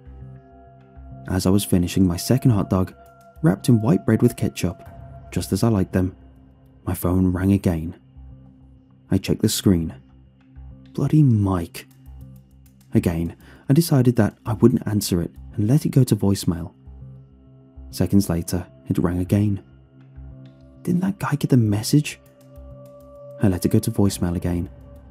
Another few minutes passed, and it rang again. I wondered if Mike had changed his mind. Maybe he couldn't make it to the meeting after all. Still, I let it go to voicemail. Thankfully, more minutes passed, and Mike did not call back. I felt like a heel, but I just couldn't deal with it anymore. At around 7:15, I tied my shoes and gathered my wallet and car keys. As I headed to the door, my phone jingled. Mike. This time I answered. Hey Mike, I'm heading out the door right now. Oh, thank God, Dan, exclaimed Mike. I couldn't get a hold of you, and then I started to worry. I wondered if maybe you went out drinking again. Mike, slow down, buddy. I was beginning to let my temper get the best of me. Would you... Oh, look, just wait for me at the meeting. Outside, we need to talk. Mike was breathing more regularly now. Oh, Danny, you really had me going there. Well, anyway, you can ride with me. What? I strode out of the back door and pressed the button to lift the garage. As the door rolled up, it gradually revealed a battered, green Honda sitting in the drive. Mike sat behind the wheel with the engine idling. I was taken aback. I walked briskly up to the driver's side door and motioned for Mike to lower the window. After a moment, with a confused look on his face, Mike hit the button and the window glided down. What's wrong, Dan? Hop in. I thought that maybe we could ride to the meeting together, then maybe grab a cup of coffee after, huh? I was fed up. No, Mike. No meeting, no coffee after. I don't have time for this. I don't know what to do with you. You cannot keep calling me. How the hell did you even find where I live? Oh, Mike looked shamefacedly. I guess maybe I, followed you home last night? What the hell? Sorry, Dan, I'm new at this. I really don't know how it works. How it works? Having a spiritual awakening as the result of these steps, we try to carry this message to alcoholics and to practice these principles in all our affairs. I thought it over and softened. Okay, Mike, here's how it goes, I said calmly. I'll come to the meeting, but I drive there myself. We talk a little. After the meeting, I come home alone. No coffee, no more calling unless you really need to, like I'm going to drink need to. Are we clear? Mike looked a little hurt, but replied, Okay, clear, Dano. I got into my Kia and followed Mike to the meeting. We sat next to each other, but Mike was uncharacteristically quiet. Afterward, we separated in the parking lot with a nary word. See you tomorrow, Danny. Maybe. Oh, hey, said Mike. There's a candlelight meeting called Night Owls tonight at the... Alright, sorry. Tomorrow, Mike, I stressed. I thought that Mike may have gotten the message, but just in case, I turned my phone off for the evening for what was probably the first time in years. That night, I had a nightmare about the one thing. I pulled myself from bed and showered in the morning and had almost forgotten my phone. Still wrapped in a towel with damp hair, I walked over to the nightstand and turned it on. I returned to the bathroom as it went through the boot-up process, and then I heard a message tone from the next room. Wonder who that could be. 6 missed calls from Mike. 1, 2 voicemails, 4 texts. Thanks for coming, Dan, said one. Sure you don't want to go to the meeting, said another. Great meeting, should have been there. And, need to talk. I didn't want any confrontation today. I turned my phone back off, dressed and left home. I knew, just knew, that Mike would show up at my door after not receiving answers for long enough. I planned to not be there. Even though it was a Saturday, I would hang out at my office. There was a couch there. I could take a nap if need be, and I did need it after the previous night. I felt silly and demoralized. It was my own house, damn it. I was being chased away from my own home by, well, a stalker. Should I call the police? No, I decided. I would talk to my sponsor first. Not daring to turn my cell back on for fear that it might ring in my hand. Upon arriving at my office, I picked up my desk phone and dialed in Ralph's number. Ralph was no help. At least, he didn't tell me what I wanted to hear. Just suck it up. I've had my share of pigeons who either tried too hard or didn't try hard enough. My guess is that this Mike guy will turn out to be one or the other. Why don't you bring him along to tonight's meeting? I'll meet you guys at the acceptance group tonight. Maybe I can have a talk with him. Yeah, I suppose. I turned my cell back on in order to call Mike and invite him to the acceptance group that evening. 6 missed calls, and it was barely noon. I sighed and began to scroll to Mike's number when my phone jingled. I didn't even need to look at the number to know who it was. Hi, Mike. Danny, I tried to... Yeah, I know, Mike. I've been at work. I just turned my phone on and saw that you were called. An icy thought ran down my spine. Did Mike know where I worked too? Anyway, my sponsor suggested that I introduce you to him tonight. We're going to St. Andrews to a meeting called the Acceptance Group. Want to come? Are you kidding? Do you even need to ask? I would never pass on the chance to meet my sponsor's sponsor. He's like, what, my grand sponsor? Whoa. I thought about it and never had the talk of me being Mike's sponsor come up. A sponsor is a recovering alcoholic who has successfully made some personal progress in the AA recovery program. He or she is asked by another AA member to take on the individual responsibility of sponsorship. A sponsor shares their experiences on an individual and personal basis with another alcoholic who is trying to achieve or maintain their own sobriety through the AA program. They help the person focus and navigate through the stages of the program. The relationship between an AA member and his sponsor is usually a pretty close and intimate one, and not gone into lightly. Not only does an alcoholic need to carefully choose a sponsor, but also the potential sponsor must cautiously decide whether taking on a sponsee is prudent. I gave him the benefit of the doubt though. Mike was new at this. Hey now, Mike. I'm just another alcoholic willing to help you out. I'm not really in the right state of mind to sponsor anyone. Not until I rid my conscience of the one thing anyway. Oh, okay. Don't feel bad, Mike. You're new. You'll catch on to how this works. Then I had the thought. One that might rid me of Mike for good. Ralph really helped me out. Maybe he'd be a good choice for you to consider. He won't be the same as you, Dan. You'd be surprised. We're all the same in one way or another. Promise me that you'll keep an open mind. Okay, anything for you, Dano. I hung up and texted directions to the meeting. Then I turned my phone back off. I decided on trying to catch a little nap after all, and so curled up on the couch in the reception area of my office. I drifted off almost immediately, but it didn't last long. I awoke screaming and in a cold sweat just 45 minutes later. I felt my face and realized that I'd been crying also. I had dreamt of the one thing. Why had thoughts of it returned, and in such force? Damn Ralph. He brought it up and started pressing me. That would make sense. Although, I had a feeling that Mike had something to do with it. Guilt over avoiding him? Constantly having to look over my shoulder and avoid phone calls? Or perhaps the fact that Mike had lost his daughter? I pushed the one thing to the back of my mind once again and decided to cross the street to McDonald's to get in at least one meal before that evening's meeting. I had to cross a 4-lane street in order to reach McDonald's. It was the middle of the afternoon, clear weather, and, being a Saturday, there was only light traffic. I absent-mindedly glanced in both directions and crossed, not bothering to walk the corner and wait for a signal. I was about halfway across when, seemingly out of nowhere, a car came racing at me.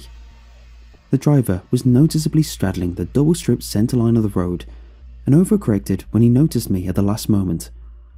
I could hear the tyres screech as the driver got back into his own lane and sped off. A drunk knew the signs when he saw another drunk driving under the influence. This guy was definitely drunk.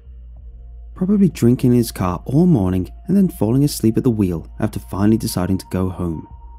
I'd done it myself on many occasions. Even though I could have stayed home and drank contently and safely in the comfort of my living room, I would choose to sit at a park on some mornings and drink in my car. I thought of how strange the ritual was and how it was not unique to me. On any given morning, there would be a spattering of cars in each lot, all parked as far away from each other as a lot would allow, each car with a single occupant seemingly just sitting there.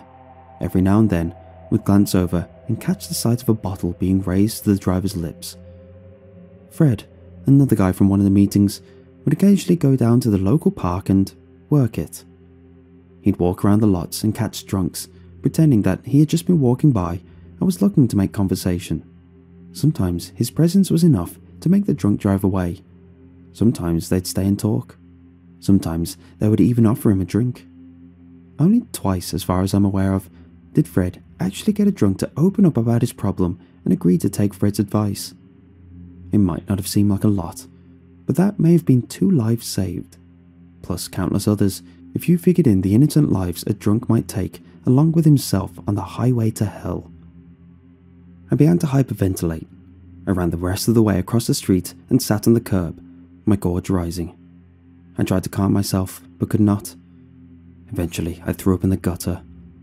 It wasn't the first time, but in the past, I'd always been drunk or hungover. I realized how pitiful I must have looked. I'd never seemed to care in the past. Eating was out of the question.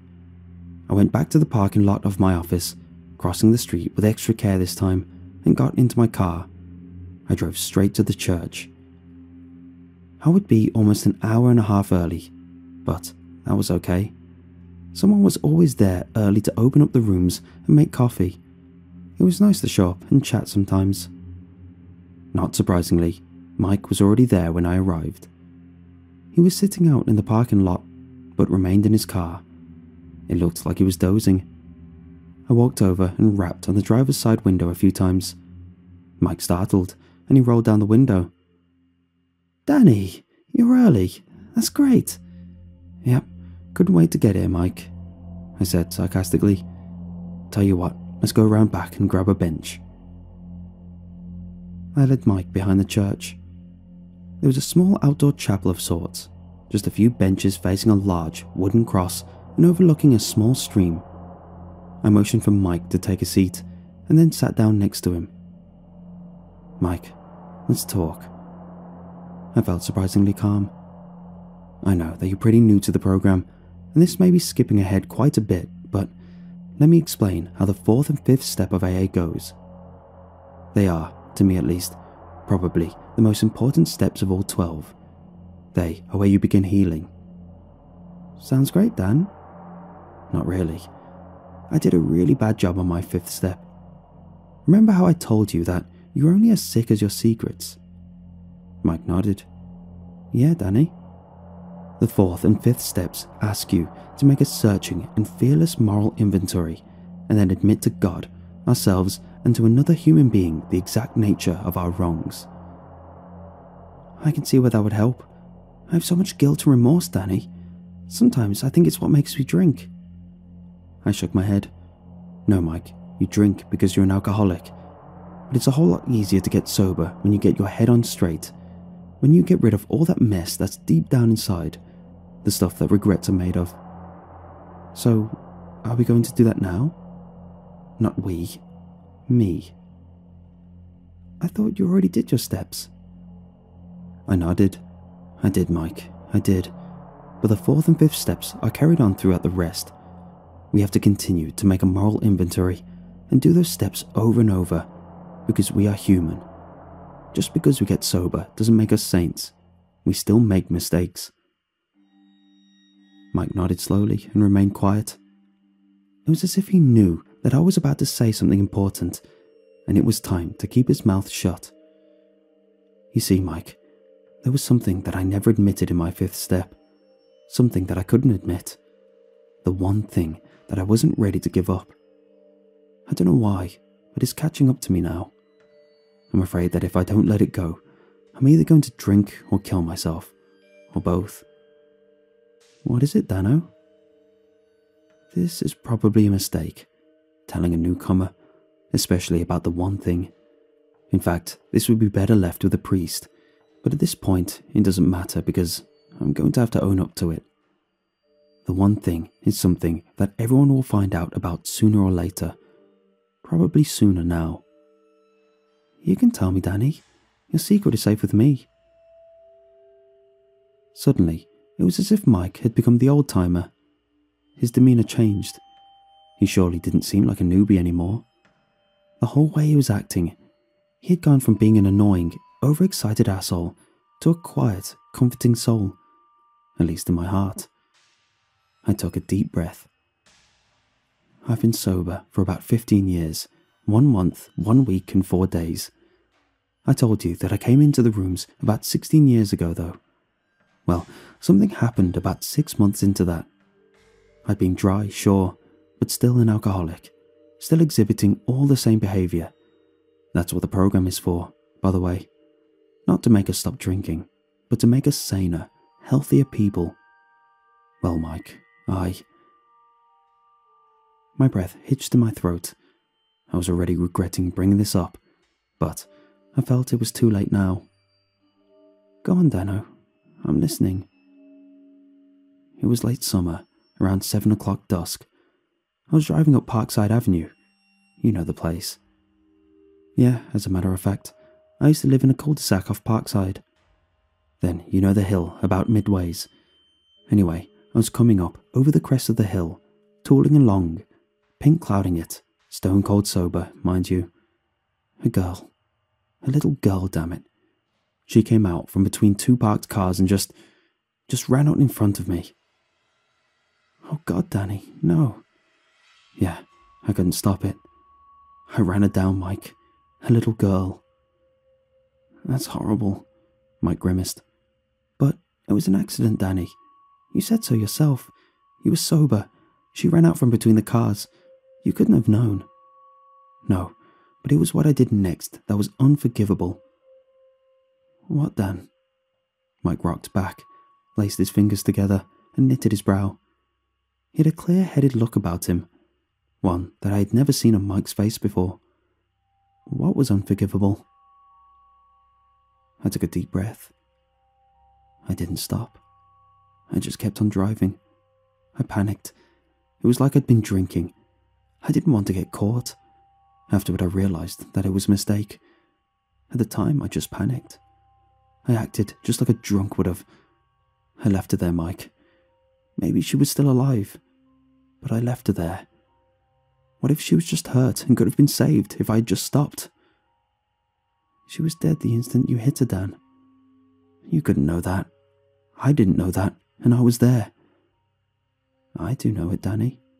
That's what the EMT said. Dead on impact. I jerked my head up. It was as if my stomach had dropped out from under me, like the first hill on a roller coaster. What did you say? When I got there, that's what the EMT told me. Dead on impact. She didn't suffer. She probably had no idea what had happened. What the hell are you talking about, Mike? She was my daughter, Danny. I was speechless. I sat still for a moment and then started shaking my head violently. No, screw you, Mike. Her father is dead. I followed the story in the papers. He killed himself 2 months after the accident. Got drunk and drove into a bridge. Why the hell would you even say something like that? Mike had tears welling up in the corners of his eyes. Because now I know, Danny. Now I know that you are ready to free yourself of the one thing. Screw you, Mike. How can you pull something like this? How can you even say something like that? Do you think that this is a joke? I stormed away, sobbing, and walked toward the church. Ralph had arrived and was walking in himself. He noticed how upset I was and stopped me, grabbing my shoulder and turning me around somewhat forcefully. Danny, what's wrong? What's going on? That asshole. I told him, Ralph. I told him the one thing, and do you know what he said? Slow down, Danny. said Ralph. "If you're ready, why don't you tell me what the one thing is first?" My secret is no longer a secret. I told Ralph exactly what I told Mike. And he said that he's a father, that dick. Who, Danny? Who? Mike, that idiot who's been harassing me. Where is he, Danny? Is he here? I'll talk to him. I turned and pointed at the bench. He was sitting right there. Ralph cocked his head. Danny, are you okay? No, I'm upset, and with good reason. I just told him the one thing, and he goes out and says that. Ralph's brow wrinkled with concern. Danny, I've been here for 20 minutes waiting for you to go inside. I saw you sitting there on the bench talking to yourself, and thought that you were praying or needed some time to yourself. You were alone the whole time, Danny. I scanned the parking lot. No battered green Honda. I started to breathe heavily and pulled out my phone. I scrolled through my call log. All of the calls I had made and received, all of the texts, nothing. The only call in the last 3 days was the one I had made to Ralph that same morning. There was one message waiting in my inbox. It had no number associated with it. I forgive you, Danny.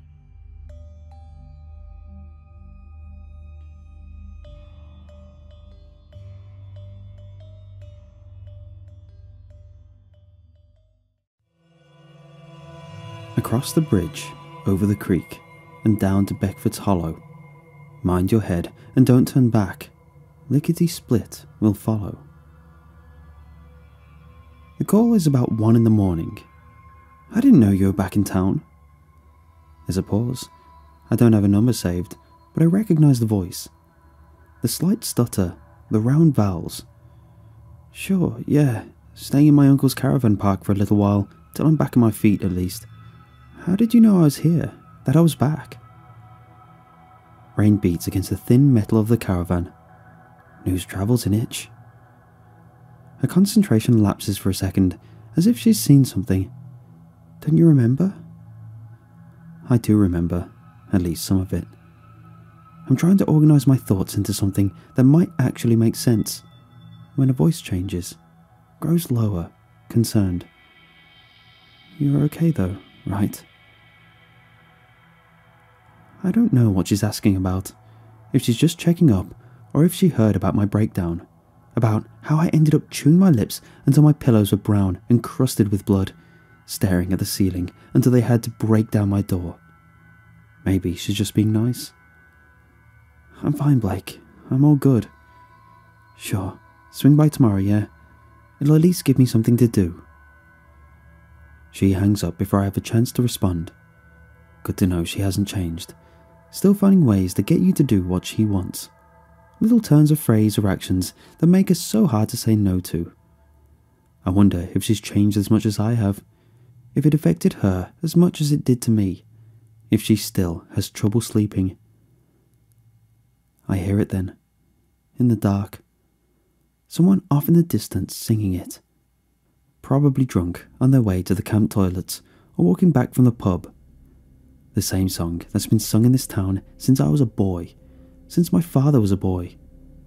The verses change with the times, but the melody never changes.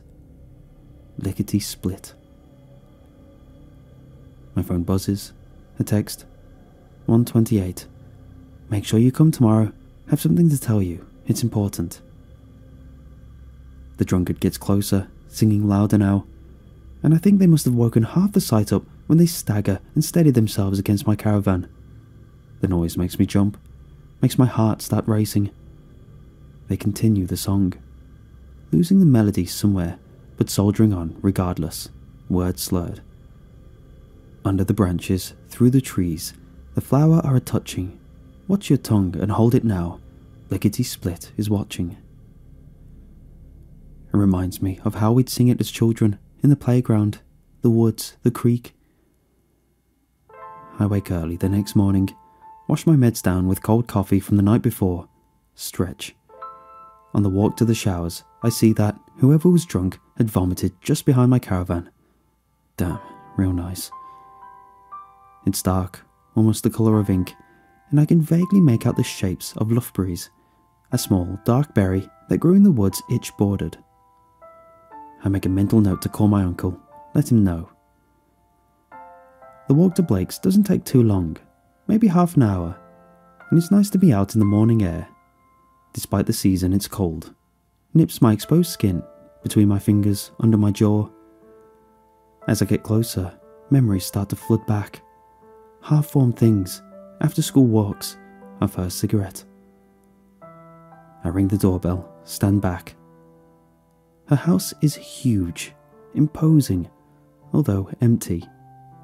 I study the vines crawling up the side, the vast windows on the ground floor, the small windows of a room we used to open to smoke from.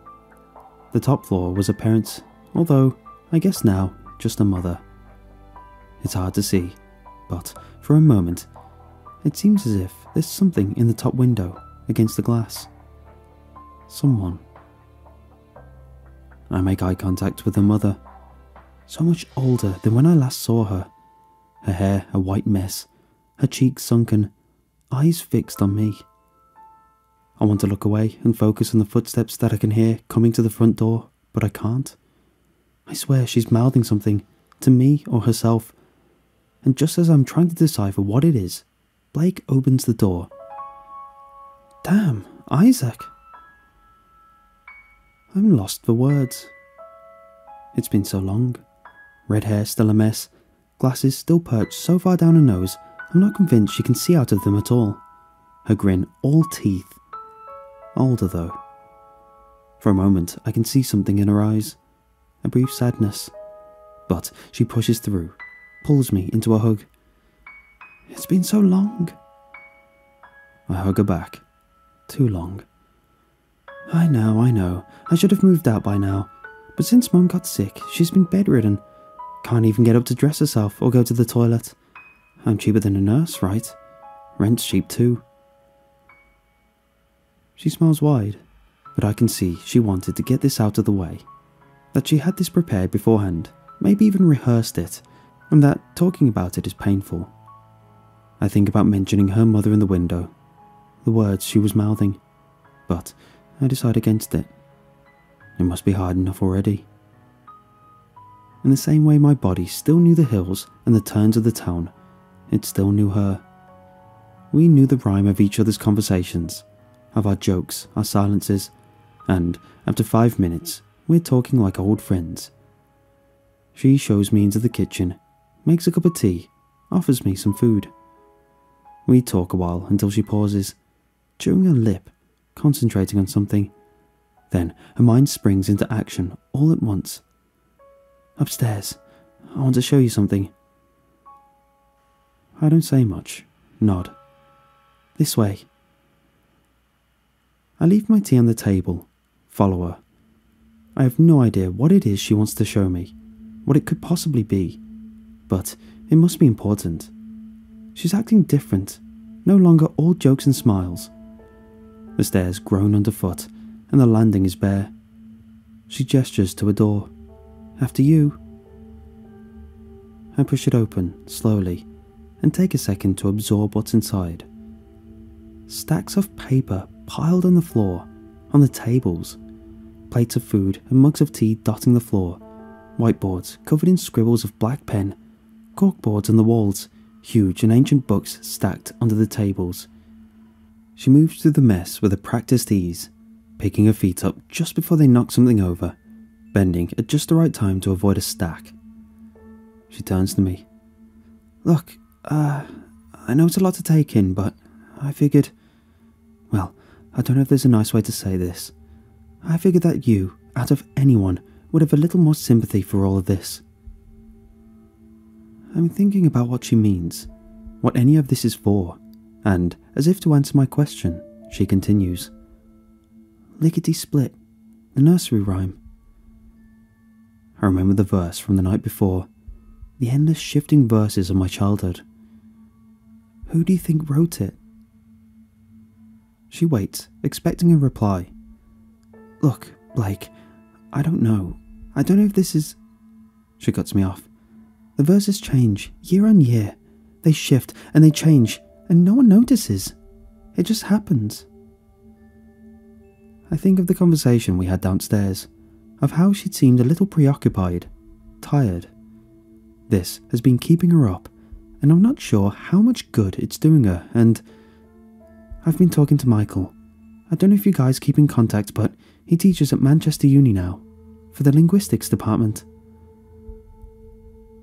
The name Michael brings to mind a face, a set of memories. Jealousy, the three of us drinking in fields, the shed we built. He's specialising in local dialects and songs. He's been really helpful. She starts going through the stack of papers now, putting some in her teeth as she flicks through. We've been logging the appearance of verses as best we can when they crop up in home videos, the yearly short film the school makes with the kids, which isn't easy to get, trust me. She shifts, collecting all the pieces of paper she has, now pushing her glasses a little further up her nose to read. These verses just change. One day the kids are singing one thing, the next they're singing another. No one knows why they change, has any memory of changing them. It's like they come from a sort of collective unconscious. Wrinkles her nose, chews her lips. Now, this is where me and Michael disagree. He thinks that they're in response to events, that the readings we have aren't accurate enough, that they're an unconscious response to trauma, deaths in the town. This is... She stammers a little, her brain obviously working faster than her mouth. You need to trust me, okay? This looks weird, sure, and the next bit will sound weird, but I'm not making it up. All the deaths that happen in this town, and the forest, Hannah Blotton in 2003, Tim Jones 2007, all the rest, the rhymes predict them. She looks to me, her eyes wide now, as she just shared something private, a secret. The look you give when you tell a friend how you really feel, or when you confess. The rhyme predicts the deaths, Isaac, and I don't know why. I don't know if it's a collective premonition, or if there's someone, out there, using us. It's my turn to cut her off now. Blake, this isn't fair. I can't do this. You know I can't do this. I haven't been well. I'm not well. I tap on my temple, indicating where the illness is. I've just recovered. I'm meant to be taking it easy. All that stuff from when we were teenagers, I couldn't handle it. I don't know if you could, but I can't do this with you. I don't wait around to see if she'll try and persuade me, to see if she's got some way of reeling me in. I thank her for her hospitality and head down the steps and out of the door. As I open a gate, I turn to look at the house one more time, to see if she's watching from a window. Nothing. Except on the top floor, her mother, same as she was before, but closer to the window now, as if she's desperate to see me, mouthing some words, almost shaking, her eyes fixed on me, going through me. The walk home takes a long time. I wanted to help her, I really did, and I wanted so much to have a friend again, but I know what I can and can't do, what this will do to my mental health. But it stays in my mind, the way she'd explained it to me.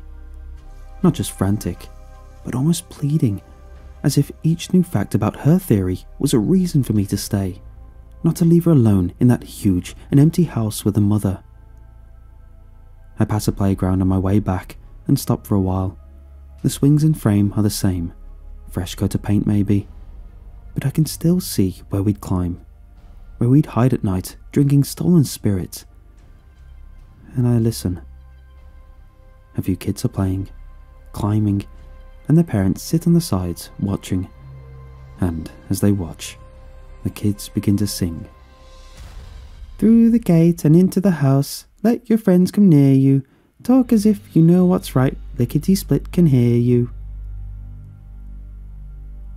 The last line makes me uncomfortable, makes my chest ache. I have an image of her mother again, her eyes wide, her mouth moving as if on its own. I could hear Blake tell me about how sick she was.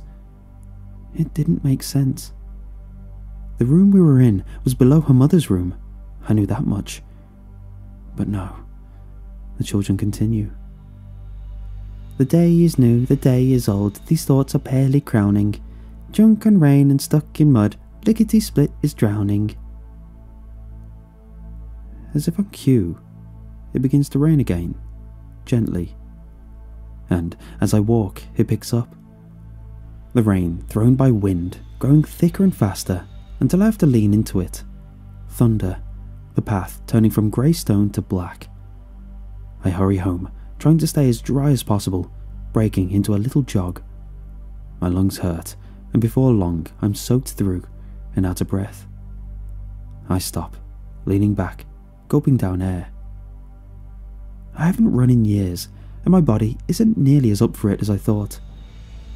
I half walk, half jog the rest of the way, although when I finally get back to the caravan park, there's a huge commotion.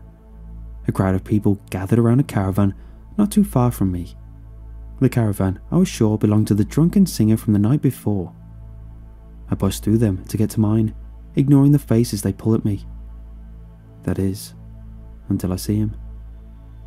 The story they tell after was that he fell whilst blackout drunk, slipped on the wet metal steps holding a bottle, face first onto the glass, had dislocated his jaw, torn his lips to shreds, and then, when his face pressed into the wet mud, he'd been too drunk to pull himself out.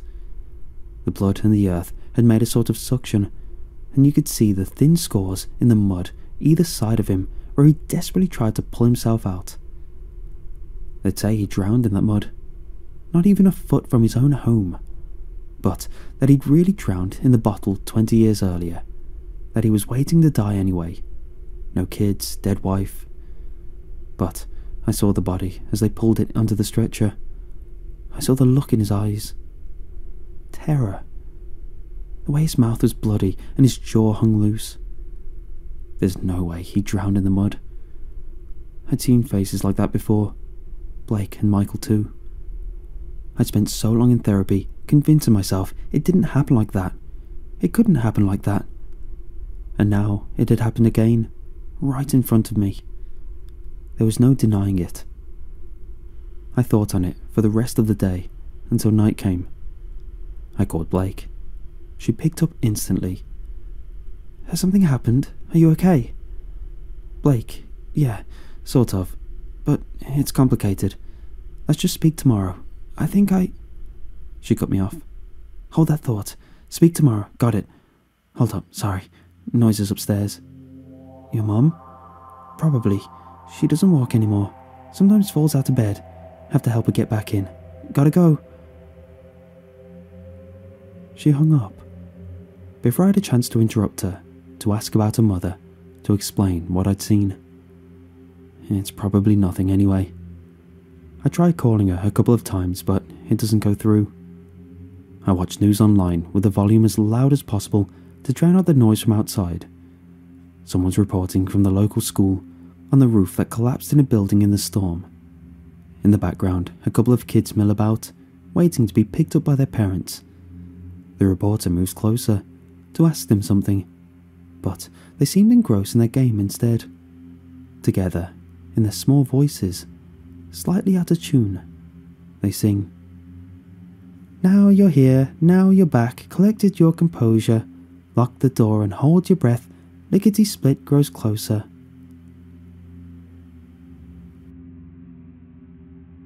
This town was built with bloody hands, and we are done with waiting. Keep it hush, bite your tongue. Lickety-split is escaping. I find it hard to sleep. I can't stop thinking about the accident, what it did to all of us, the way it changed us. I think about Blake, and her mother, and that vast empty house. Who made our 3 or 4, and how much I wanted to apologise to her. How much I wanted to take it all back. I think of the black water, the oil slick of her blood on the surface, the way her teeth hung just below the surface like fishing lures. It turns inside me. All these thoughts, these old anxieties, and I do the only thing I can do to control it.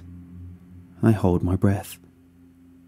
I hold my breath until my lungs feel like they're going to burst, until all the pressure inside of me builds up to match the pressure I feel from the outside. And as I'm in this state, chest hurting, I swear to God I feel as if something outside is holding its breath with me. I feel as if, through the thin metal, something is on the other side, mimicking me, breathing as I breathe.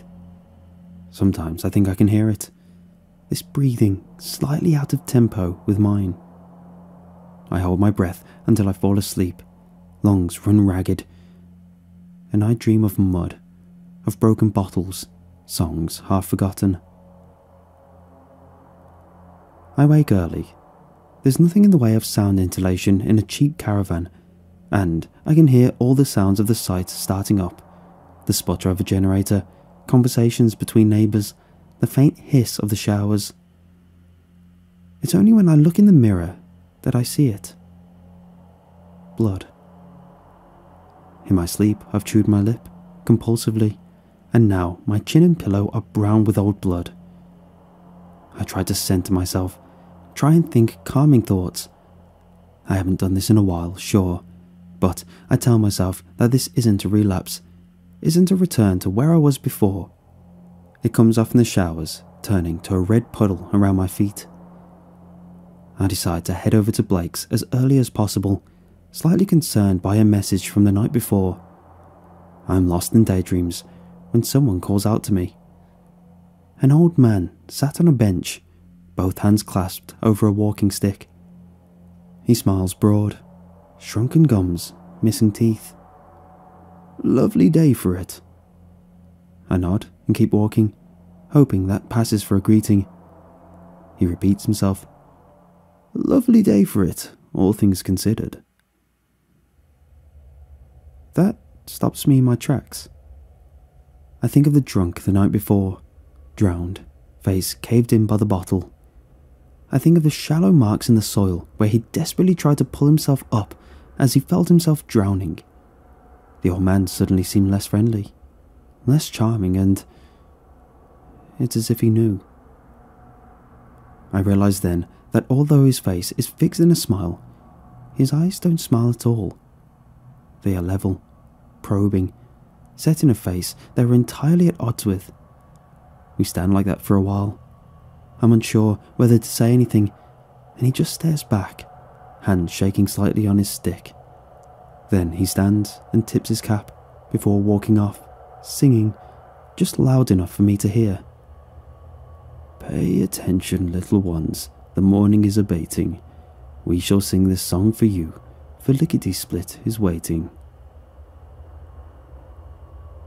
It occurs to me that something might have happened to Blake, that she might be in some sort of danger, and I begin to feel my heart pound. I can hear it. It's beating so fast, and for the last minute of the walk, I hold my breath again, until I feel my lungs swell and I see spots in my vision. I stop outside her house. Breathe. I ring the buzzer and step back. Perhaps it's habit now, or a morbid curiosity, but I look up to her mother's room. From this angle, I can see less of it, and I think for a second she's not there. But as I wait, tapping my foot, she appears again, now looking down at me, still mouthing those same words. She looks stranger now, more hunched, her face meaner, and her mouth moves fast. I press the buzzer again, text her. Her mother is watching me more intently now, and I start hammering on the door. Images fill my mind. Blake dead on the kitchen floor, hanging from the rafters, half drowned, and I can't take my eyes off her mother.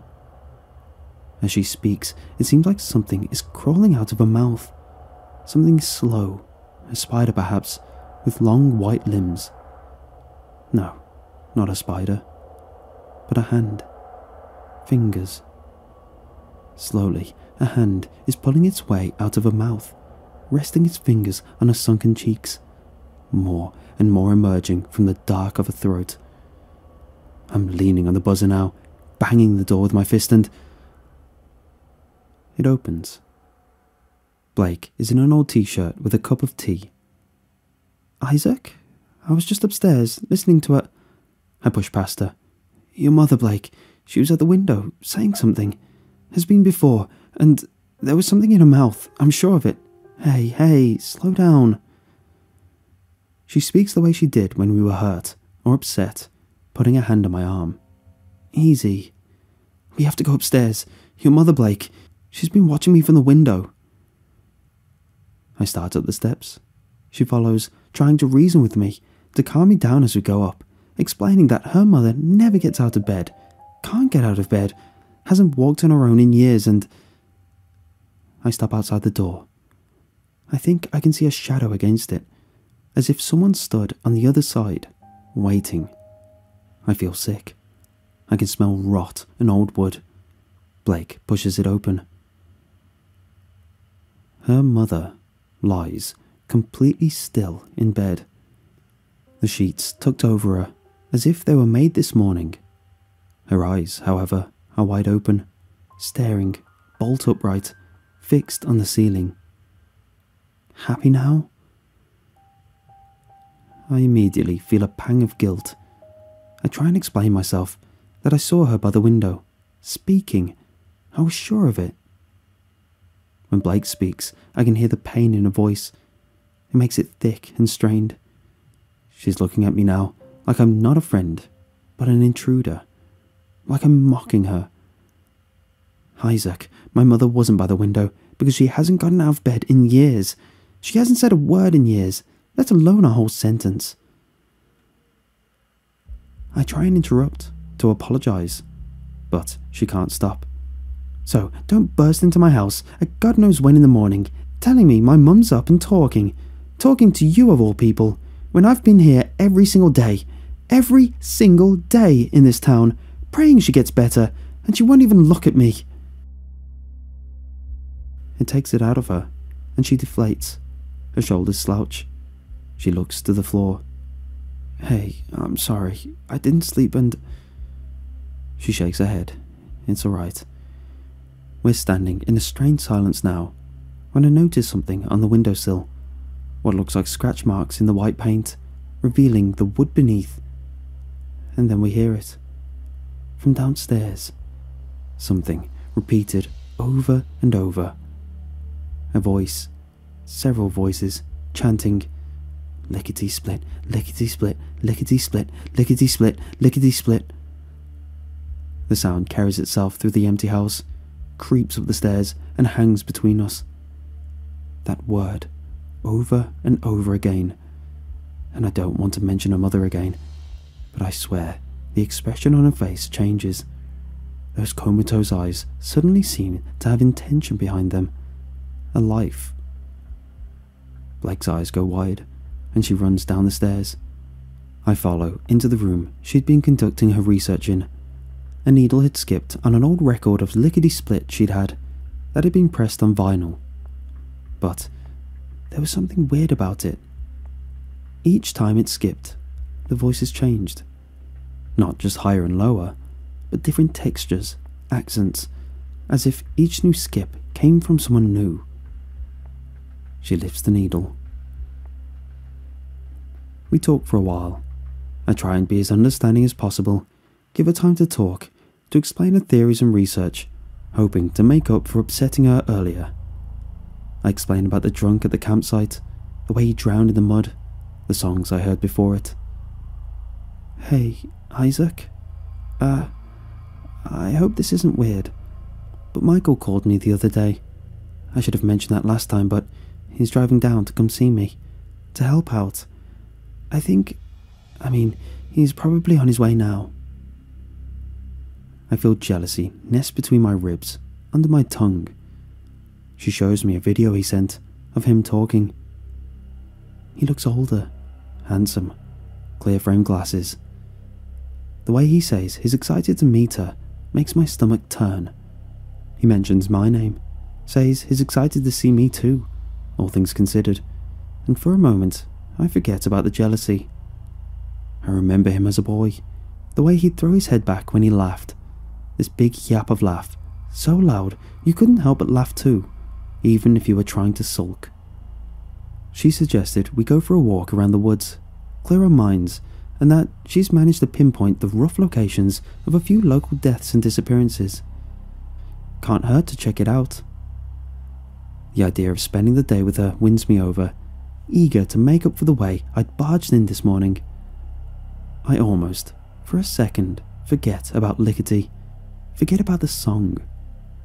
Offhand, I mentioned the strange man this morning. Blake freezes. Missing teeth, little hat, wore it like this? She makes a gesture, about this high. I nod. Yeah, that's him. She goes pale, withdraws into herself for a moment, runs a hand through her tangled hair. That's Jane's dad. He looks so different to how he did that night, I think, and images flash through my mind. The collapse, trying to get her out, the sound of metal on bone, doubled over heaving on grass. I remember how Blake held her until the ambulance came, how I could do nothing but sit and heave until I thought I'd run out of air to breathe. We leave the house, packing a few supplies for our walk, food, bottles of water. It's strange, but on our walk to the start of the woods, it seems as if, by coincidence, everyone in town is coming out to see us. Old women and men are standing by their bedroom windows, watching us walk past. Children step out into the road. People sit still in their cars. A few children kick the odd ball down the road ahead of us, scattering leaves, singing, "Be polite and well behaved or they will be furious. He wonders where you're going now. Lickety Split is curious." Her phone buzzes. It's Michael, trying to FaceTime. She picks up, putting him on speaker, but on his end it's just black. We wait for a while to see if he'll realise, but nothing. She goes to hang up. Wait, listen. And so we do, putting our ears closer to the phone, and we can hear him talking to himself. This frenzied monologue, speaking so fast it's like the words are pouring out of him, as if he has no control over it, and we only catch snippets of what he's saying. They're wrong, they're wrong, they're wrong. People assume language and reality are distinct, but they're the same, always have been. We cannot understand it all without language. You must understand, language changes, it is fluid. The dead dream, and the thieves speak gutter, and this town sings and sings. We're shouting now, into the phone, hoping he'll hear our tiny voices from his pocket and stop. Something about it freaks me out. The way the words just tumble out, the deranged stream of consciousness style of it. None of it makes any sense. The town sings, has always sung, built with bloody hands, built with bloody hands. We shout louder, and there's the sound of fumbling. Michael pulls us up. We can see his face now. He's completely changed from the man who sent the video a few days ago. To put it bluntly, he looked like hell. Bruised purple bags under his eyes, hair greasy and face covered in sweat. When he sees us, his eyes go wide and he looks away. I think he's driving. He looks back. You called? Michael, you called us. Pocket call. How long ago? I don't know. We've been listening to you ramble for what, a couple minutes? If it was possible, his face grew a little paler. His teeth worked against the inside of his lip. I was talking? Rambling? He pulls over. What was I talking about, Blake? What was I talking about? I don't know. Language? Singing? It didn't make any sense. I could see the panic spread across his face. Watch it as it reaches his eyes, the corners of his mouth. Jesus. There's a sound of fumbling, something being cut, and he leans over. Blake turns to me, pulling a face. And then Michael sits back up, and, covering the bottom of his face, are two thick strips of black electrical tape. They cross over his mouth, which he seems determined to keep shut. We have nothing to say, can say nothing, can only stare as he nods to us, face now forcibly held in a state of panic, and hangs up. He texts a second later. 11:23. Will explain, have brought books. And then 11:23. Stay safe. The overcast skies cast a dim light on the forest, and the roots and earth seem to merge into one, as if the whole forest is this one dark organism. We pick our way across it, following a well-known path, Beckford's Hollow, until we find the site of the first death, Hannah Blotton. The site's now covered in wildflowers, lilac and pale blue against the stone. We stand in silence for a while, unsure really of what to look for, of what we expect. "Hey," Blake calls me over. I like the way she speaks outside, the way she makes her voice a little quieter, like she's trying to respect the forest around her. She's crouched down and pointing at something. I follow her finger. There, planted in the earth like a seed, was a tooth. Milk white. Blake picks it up and drops it in a pocket, and as she does so, we see an older couple walking down the path, heading out of the woods. They nod, and as they pass, I hear the song they're singing. "This new season, these new seeds, bold and white and bony. Don't get lost, stay on the path, lickety-split is lonely." I feel this need to get out of the forest. The verses feel as if they're following me, as if they match the world around me, and as the melody fades, I feel like the forest turns on me. The trees swell and the shadows grow darker. "We need to go." Blake nods. As we make our way out of the forest, we see more and more teeth on the ground, enamel shining through dirt, and realise that the whole of the forest floor is covered in them, these new seeds. We pick up our pace. Sounds echo in the spaces between the trees, rustling and humming. I feel my back stiffen. Fear works its way up my spine and into the base of my skull. When did we walk so far in? I feel as if there's something else out there, something watching us, peering from the spaces under roots, from beneath stones, hidden in piles of leaves. We push on. I swear I can hear it occasionally, the sound of a foot breaking on a twig, or a foot on bark, something behind us, keeping its distance. Eventually the woods thin, and we find ourselves back in the town. We both take a deep breath, and I think, secretly, don't want to admit to the other how scared we were. It doesn't take long for us to find our way back to her house, eat, spend the afternoon discussing the teeth, the recordings she has. We decide that we need to take a deeper look into this town's history, see if we can find anything in the local library or online, when she gets a text. 1925, at Beckford's Road. Must be Michael. And then, 1926, help. And then her phone doesn't stop buzzing, and it's message after message, text after text, all just one word repeating himself over and over and over. 1926, help. 1926, help. 1926, help. 1926, help. 1927, help. 1927, help. We have no choice. We run out the house. What's the fastest route?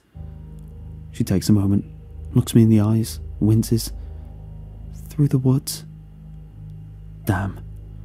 And as we make our way back to the woods, we see them. Figures coming to their windows, peering around corners, endless pale faces in the half-light. We hear what they're singing as they move forward, all in unison. You've heard the words, you know it's true, it's starting to be clear now. Watching, waiting, and coming for you. Lickety-split is here now.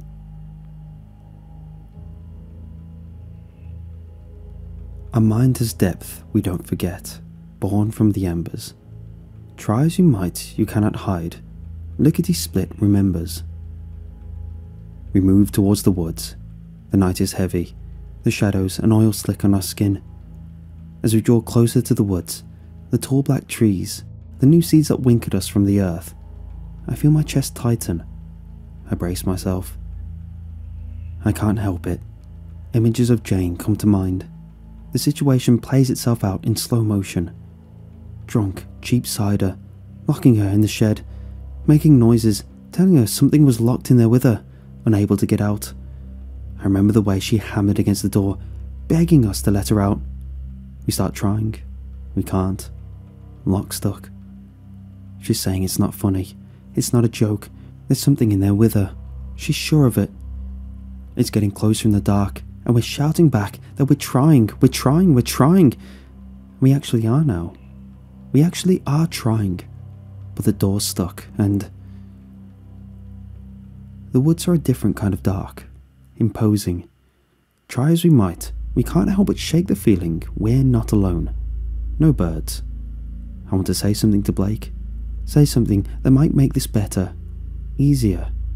But I'm mute.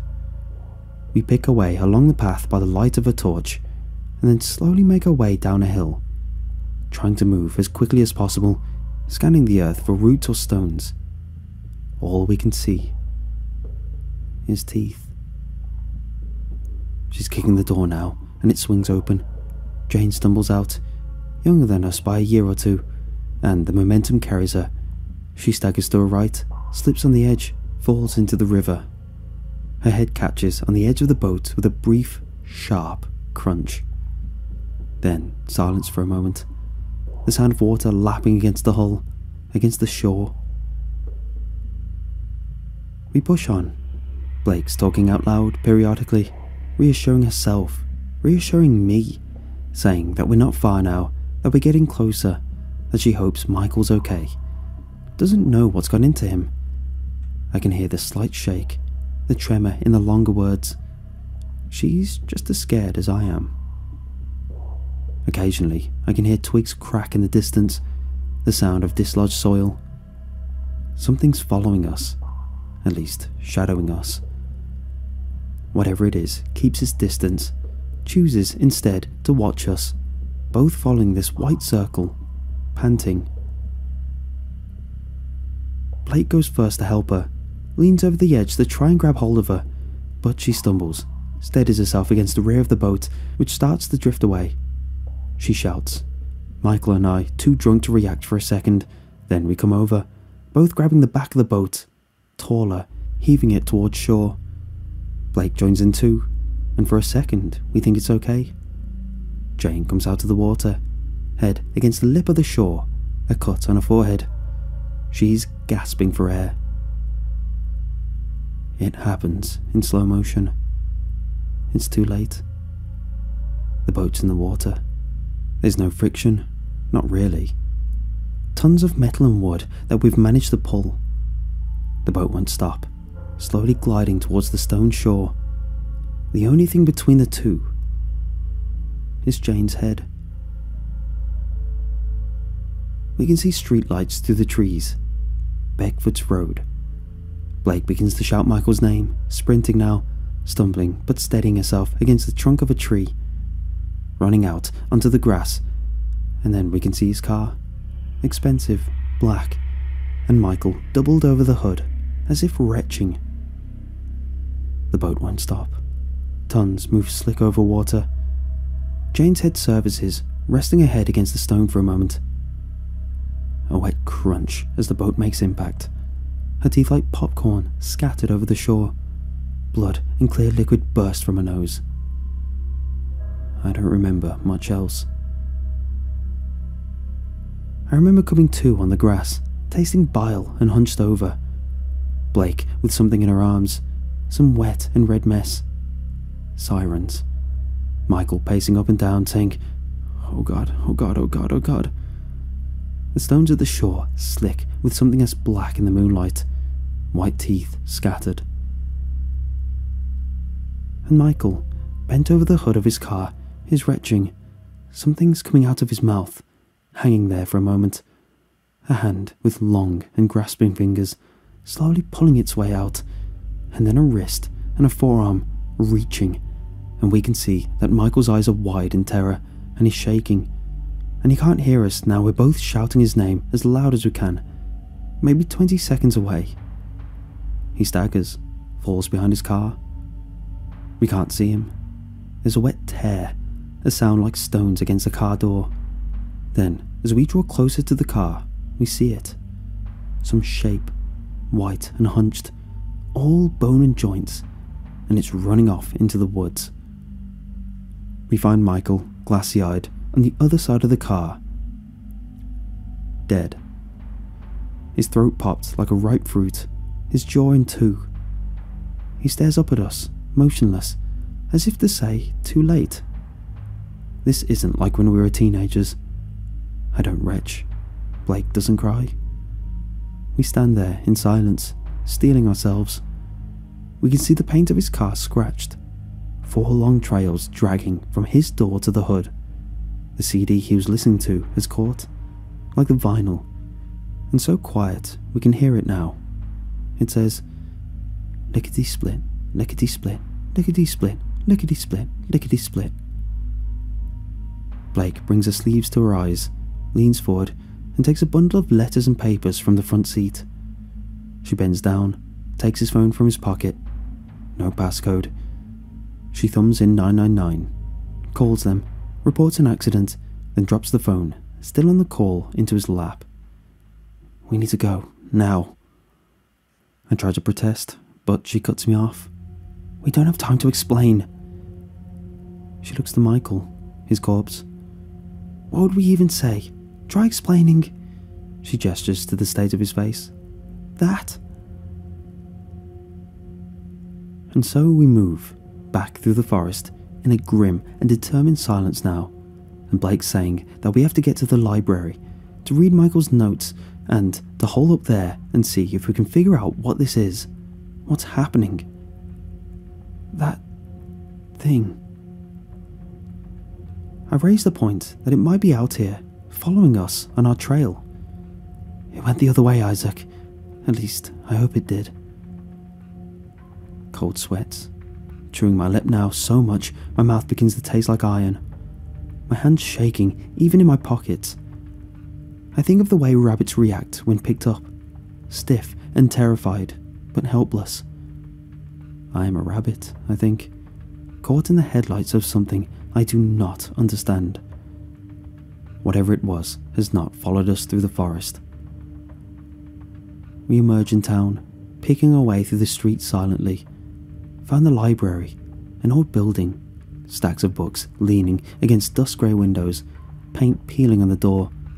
Blake moves ahead. Follow me. We hop the wooden fence to the side of it, find some bins, a small stairway that leads to the basement. They never lock it, Blake says.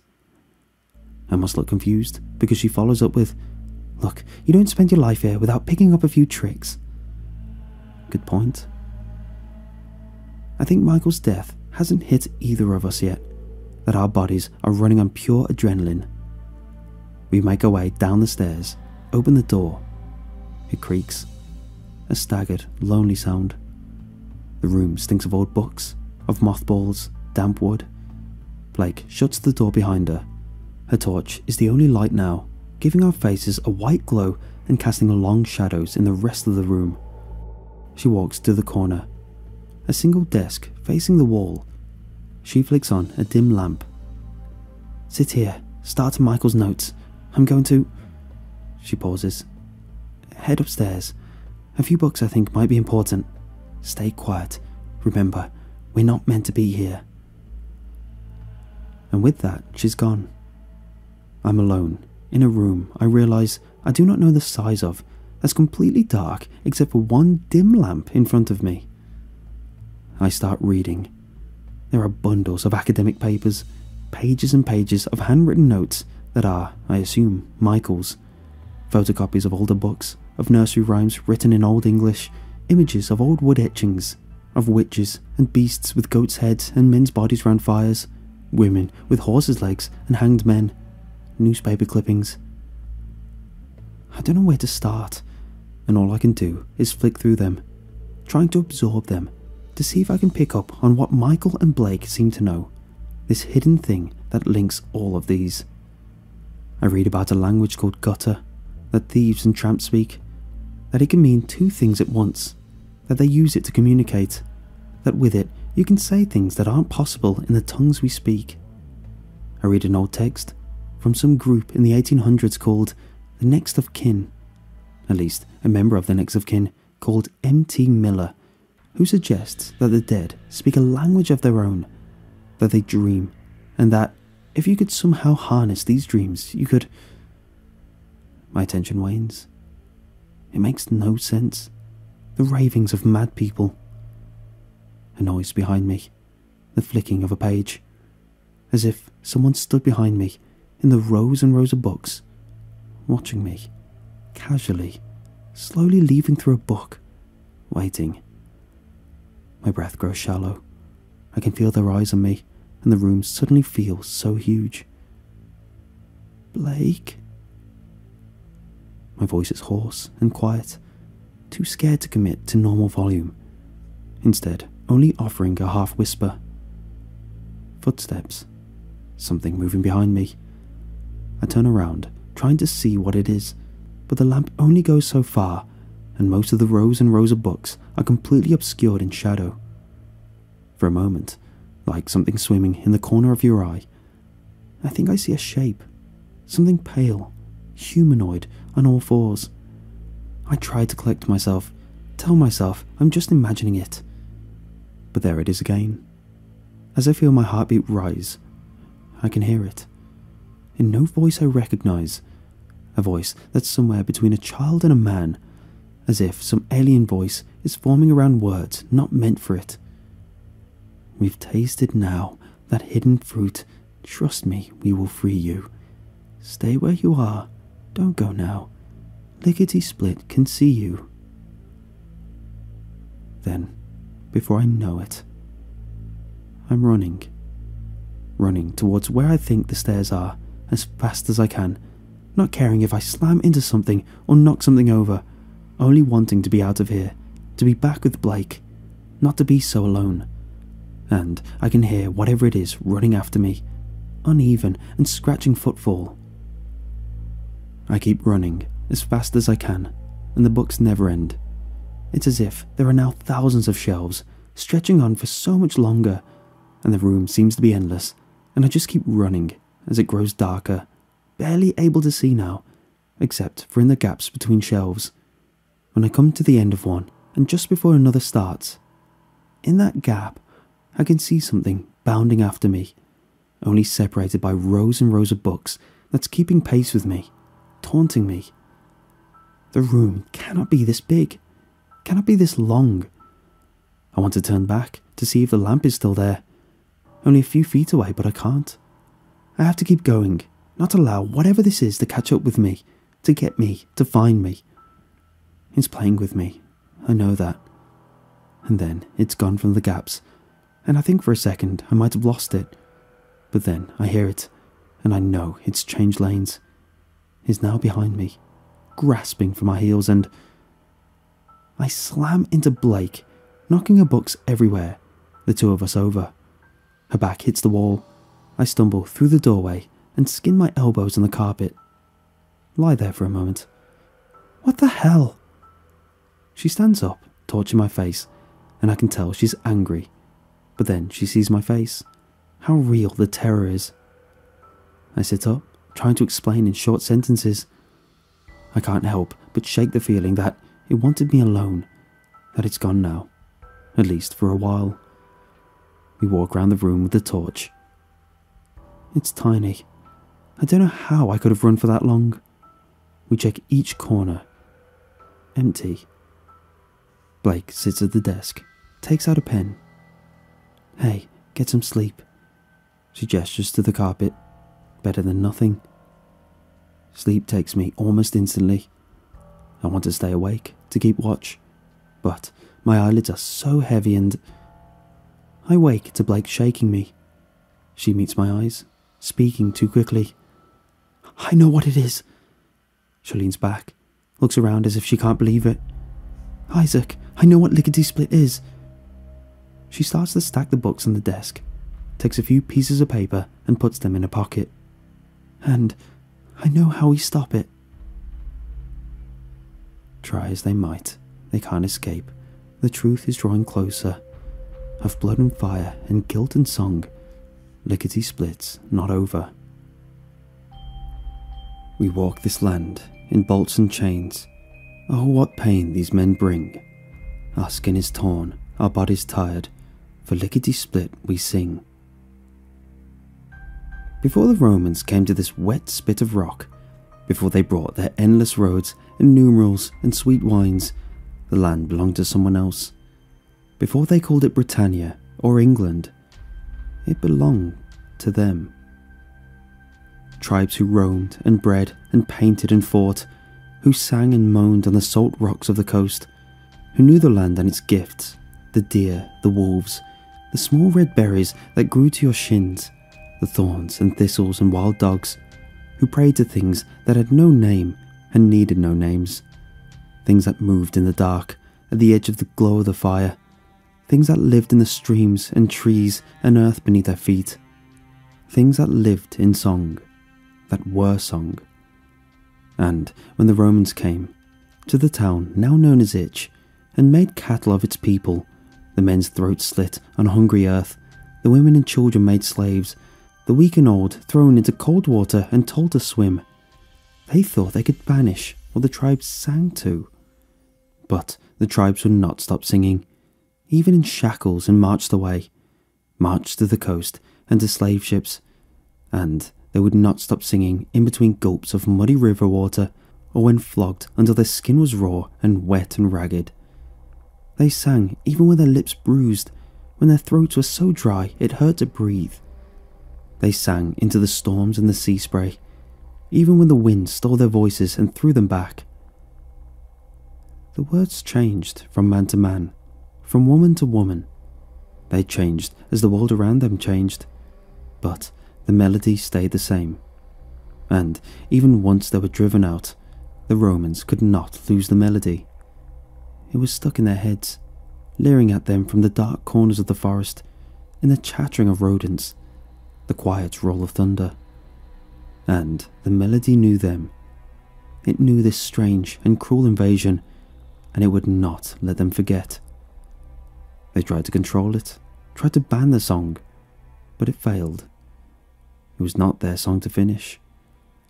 They found men dead, jaws and throats popped like wineskins, men who had taken the sword to themselves, men who would sing the song to anyone who would listen until they drank themselves to death, men who had been singing the melody on top of cliffs and then never seen again. This land was not theirs, and they knew it. That's what it is, Isaac. The song, lickety-split, they're the same. I try and wrap my head around it. Something, a spirit, a fey creature, ancient, that stayed in the minds of this town, that uses the town and lets the town use it. Something unpredictable, powerful. But the thing we saw, the thing I saw... She cut me off. It's the song. They're not distinct things, Isaac. That thing can only exist with the song, and the song needs it to exist. But it's the town's conscious. It uses people, works through them, in its own way. It thinks it's defending the town, the same way it's defended the town for years. But the murders, the death, they didn't do anything, at least, not that we know of, no. But I don't think lickety-split works like that. I don't think it weighs things the same way we do. It feeds when it wants to feed. It protects who it wants to protect. Old pagans believed in spirits in rivers, in trees. Well, this is the spirit of song. It falls silent for a while. Blake speaks up. If it's the town conscious, Isaac, you know what we have to do. I did, but I didn't want to admit it.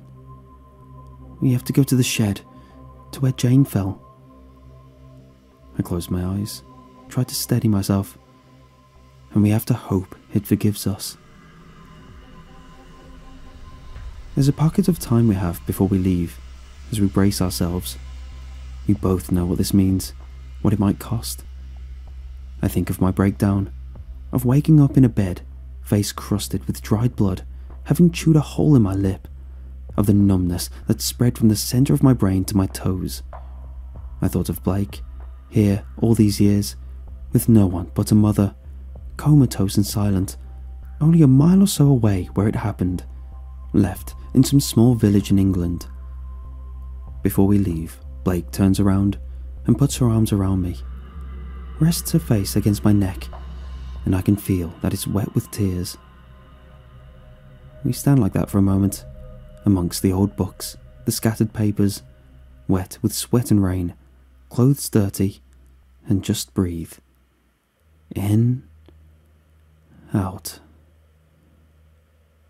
Then she pulls away, and we're off. As we make our way through the streets, more and more people start to emerge. Not just old and young now, but everyone. Faces we recognise, and faces we don't, crowding windows and doorways that peer at us, singing. And now we know why. That they know what happened, have always known, that this song has to happen. This time, there is no other way. Things end as they begin. You can't hold the past or your guilt. Let lickety-split in. We keep moving, and as we draw closer to the river, we notice the crowd change. More and more and more of them. Hundreds now, coming from all angles, from the roads, walking from the woods, all looking at us, some dressed in torn suits, some in what seemed to be sackcloths and leather, some with war paint daubed on their faces, some in tunics and robes, some lurching drunk, some smoking pipes, some naked, some carrying tools and weapons and books. And they're all looking at us, singing the same song, the same melody.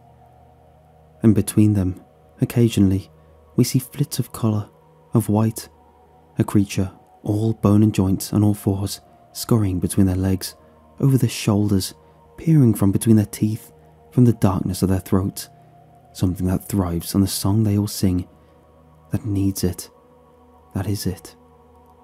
And as we step foot on the grass, and can see the shed where we used to tie up the boat, the singing cuts, goes silent. We move across the grass, wet with dew, hand in hand, and it plays out in front of us again, in agonising detail.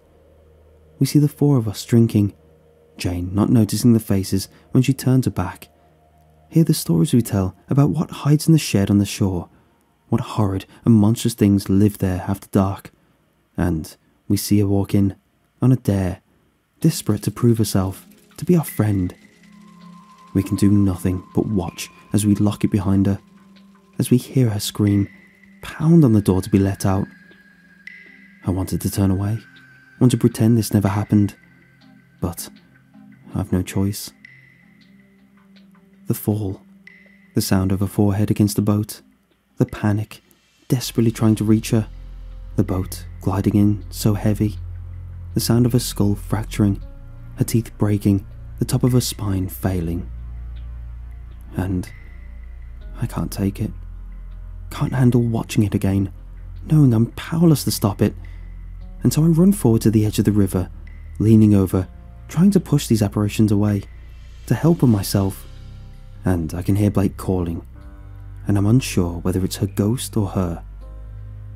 I lean over the small gap between the boat and the shore, where the blood is an oil slick on the surface of the water. I try and grab Jane, desperate to pull her out. But it's not Jane. What grabs my hand from the water is bony and all joints and teeth and leering at me. Lickety-split. They have my wrist now, tugging me, pulling me harder, and I'm trying to scramble back, but I can't. Two hands now on my wrist, climbing up my arm, gripping me so tight my fingers are going numb and slow.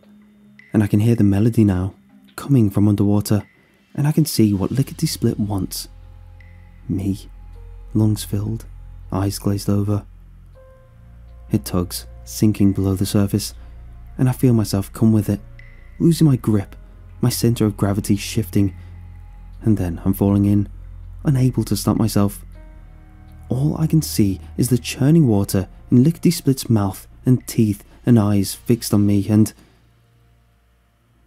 there's a moment of stillness underwater. It is silent. I do not yet need to breathe, and I can see nothing. I am alone. There, in the darkness, I see it all play out before me, around me. I'm in those ancient fires, dancing at the edge, singing the same song that my ancestors sung, joining hands, leaping over hot embers.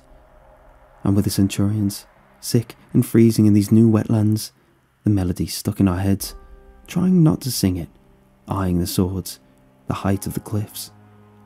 I'm in the rivers, in the woods, so many places, so many winds, and the people change, but the song stays the same. This melody that's just as much a part of this land as the earth, as the roots or the valleys. I'm generation after generation in itch. I'm all their secrets, their worries, their private guilt and hopes, their loves, their songs, their regrets and dreams, and I'm Jane's dad, silent and numb with grief, anger like a wound. I'm Jane's mom, who can't take it anymore, who stops eating, who refuses to drink, who lets go and fades. I'm Blake, younger, with Jane in her lap, her face bloody and unrecognisable, and I'm singing Jane a song, stroking her hair, despite it all, trying to keep her conscious until the ambulance comes, until her parents come. I'm Michael, pacing up and down, my heart hammering my ribs, guilt so intense it's like a coal under my skin, my mouth dry, hot tears in my face, but I don't know whose. And for the briefest moment, I'm Jane herself, terrified, desperate to make friends, to impress her somehow, for us to love her like she loves us, to have us dote on her the way she dotes on us. And I'm her terror as she stumbles out, the cold shock of the water, the sensation of a skull fracturing. Lickety Split wants me to know all of this and more, wants me to see my place in the song, wants me to understand that it is not my song, but I am just a part of it, that the song has been going for so much longer than I have, and will continue for so much longer after, that I am just a small part of it, and that this part of the song that's so horrid and pained, is partially mine, and that no one else can own that for me. I do not know how long I've been underwater. I do not know much who I am anymore. I open my mouth to breathe. You've come so far, reached the end, gone as far as you can go. Ancient songs and fresh new guilts. Lickety Split knows, Lickety Split knows, Lickety Split knows. I come to in bed. A familiar sensation, my chin, my throat, coated with dried blood. I've been chewing my lip, staring at the ceiling. I think I'm alone. I think it started again, that I've been comatose, forgotten the exact events after impact, lost it again, covered in blood and mind broken. And I realise I have no idea how I got out of the water, that Blake may have come in after me, may have hurt herself, that the town may have to go to her, or Lickety Split. And the feeling of not knowing makes me so powerless, makes me realise that anything could have happened, that I'm alone again, and I let it happen as it did all those years ago, that Lickety Split got what it wanted, has always wanted, and you're awake. Blake comes through the door, hair down, holding a mug. Been out for a while, whatever it was, it's finished with us. The questions I want to ask must register on my face, because she nods, takes a seat next to me, takes my hand in hers. It's done now. Over. A pause. Birds outside. The wind in the leaves. I'm here though. The morning sun flitters through clouds. She squeezes my hand. I'm here. You've come this far. You've seen it all. The singers take a bow. These things so old that will not go. It's all over now. It's all over now. It's all over now.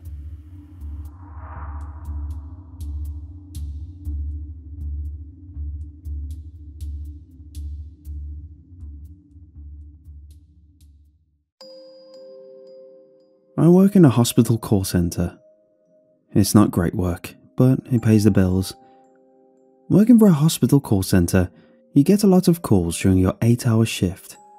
Usually it was just people trying to find a relative who might be there, or someone trying to schedule an appointment in the surgery department, or maybe even people seeking medical advice. I'm apparently not qualified to do any of those things, so the job becomes a lot of, one moment while I transfer you. Then they are sent to the desired department. You get a lot of angry people too, most looking for the billing department because the hospital dared to charge them for their services. Those people are best sent off quickly before they can get a good head of steam under them. There are 4 to 6 of us in the basement at any given time, mostly college kids or older people, and in all, I think around 10 of us work the switchboard. We take turns covering the midnight shift, most of us working the day or midday primarily, and at the end of the month, we all walk away with a nice chunk of overtime for our trouble. People being people, there's always 12 to 16 hours of overtime a month. No one minds much. The job is easy. I used to really like having a job where I could finish my schoolwork or play on my phone for 8 to 16 hours and still get paid. That was before the heavy breather. Pervert. I turned to see Mary sitting down her headset and making a notation in the call log. The notations were supposed to be for strange/unusual calls, and for the last few months, most of the entries had been for, quote, a heavy breather. We had named the caller that because all their calls were the same. You'd pick up the phone and hear the telltale heavy breathing on the other end and know what was going on. We all figured it was some pervert, some lonely sicko trying to get his rocks off to someone on the other end. He would hang up before he could get the satisfaction and make a note of it in the logbook. I say these things like they were regular occurrences, but in truth, I had yet to get the mystery caller. Every other operator had gotten him at least twice, sometimes 3 or 4, but I never managed to see what all the fuss was about. He say anything this time? I asked her without really expecting any great revelations. Just heavy breathing as usual. I wish this pervert would get a life and find someone else to bother. I agreed, though I'd never spoken to him. I knew he was a nuisance, but secretly I wished I could get this mystery caller like everyone else. I wanted to be part of the outrage. I knew it was petty, but I wanted to hear the ragged breaths on the other end. I wanted to be like everyone else who'd gotten the call. But I look back now and wish I'd never heard of the mystery caller. I would get my wish 3 days later. 3 days of midnights? My boss shrugged at me as she sank the push pins into the bulletin board. She posted our schedule by hand every week, despite the rest of the hospital having access to an electronic payroll system that generates the schedule for the week. Martha is old school though. Probably been here since they pulled her out the foundation when they broke ground, and she's one of the best bosses I've ever had. She doesn't like how short-handed we are any more than we do. Sorry, Roger says he's taking the weekend off to go visit his boyfriend. I swear, I'd have fired him on the spot if we weren't so short-handed. You're the only one with an open schedule, kid. I'll give you next weekend off for it if you want. Scout's honor. Martha couldn't have known that this would likely be the last weekend I ever sat behind the desk. Friday night went normally. I arrived at 11 p.m, brewed a thermos of coffee, and got to my desk around 11:15. Jordan and Aidan were there, finishing up their calls or cleaning up their stations as they waited for midnight. We chatted a little as I logged on, discussing call volumes and talking about tonight's call-in schedule. Apparently, there was a team I needed to call in at 4 a.m. for a 5 a.m. case, and they added that the heavy breather had been calling a lot today. They don't say anything, they just keep calling about once an hour like they're looking for someone. Pam swears she heard them say her name before they hung up, but Pam likes to make stuff up for attention. I got a little excited when Jordan told me that. If they were calling more often, then maybe I'd get to talk to them. I know it's weird to hope that a crazy pervert will call you up and breathe on the phone, but I really wanted the experience. I felt like it would make me like everyone else, and I was a little sore that I hadn't gotten him yet. I would get my wish about an hour later. It was around 12:30 when they called. I was sitting in the call centre basement, sipping coffee and checking Reddit on my phone, when I heard the computer chirp and inform me that I had a call. It was from an unlisted number, not that uncommon, and when I picked it up, it sounded like someone was sitting too close to a fan or driving with the window down. The blowing was annoying, but I was professional and I tried to power through it. Southwest Medical Center, how may I help you? The noise on the other end sounded different slightly. I realised that it wasn't a fan, but rain, coming down hard on a window somewhere. Was it raining outside? It hadn't been when I came in. There hadn't been a cloud in the sky. The rain covered it slightly, but as I sat in silence, I began to hear the deep breathing on the other end. There he was. There was the weird caller. Hello? Southwest Medical? Can I help you? The breathing persisted, overtopped by the rain that hit hard on the windows of wherever they were. I reached for the book to start scribbling down the usual message when I heard something over the phone. I heard a voice. I'm sorry? I asked, taken aback. It's always dark here. The pen fell out of my hand. No one had ever heard this person talk before. It was always just heavy breathing for a couple of minutes before they hung up. Had they been waiting for something?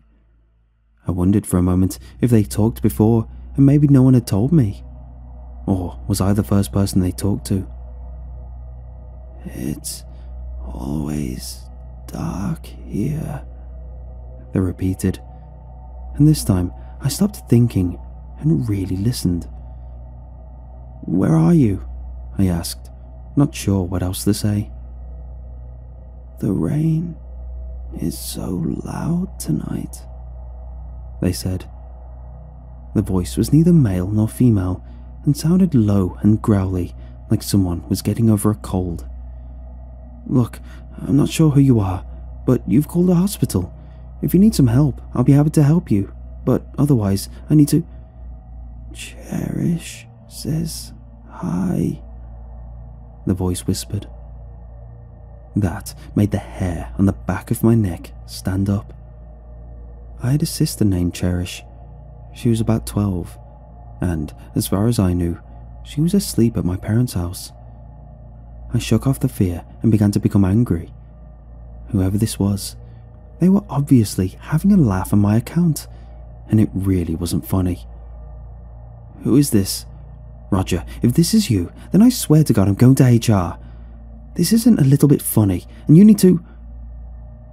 But that's when the line went dead. I held the phone against my ear for a few more seconds before putting it in the cradle and looking around nervously. I expected Roger or Jordan to pop out of the break room with their cell phone, laughing because they'd spooked me. But all the company I got was the sound of the air conditioning cycling overhead. I sat for a few more minutes, drumming my fingers and trying to forget the call. But the more I thought about it, the weirder it got. My co-workers would have called back to make fun of me if this had been a prank. If it wasn't them, then some stranger on the phone had called up and said my sister's name. Coincidence or not, I needed to be sure. My mom picked up on the fourth ring, and I could hear Dad grumbling in the background. Hello? She asked, blearily. Mom, hey, I'm sorry. Is Cherish okay? I know that's a weird question, but... I could hear Mom sitting up in bed. Are you okay? You sound very upset. Please, just answer me. Is Cherish okay? I don't know, hun. She's asleep, away at camp this week. My blood ran cold. I need you to call down there and make sure that she's okay. Hun, what's all this about? She asked, groggily. I got a weird call a minute ago, and I have to make sure she's okay. My phone rang, and I looked at the number. Unknown name and unknown number. It couldn't be them again. Mom, I need to call you back. Just promise me you'll call the camp and make sure she's okay. Mom said she would, and I hung up and picked the phone back up. I was immediately bombarded by the sound of rain on glass and muffled, heavy breathing. The caller's voice sounded watery, slurry, like they'd recently choked on some water. They sounded like someone with a sore throat and a bad case of pneumonia. Like a drowned person.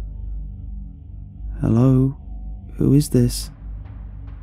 Cherish needs your help. I gritted my teeth and tried not to scream into the phone. Whoever this is, you need to stop. I'm not amused and you are not funny. I want you to...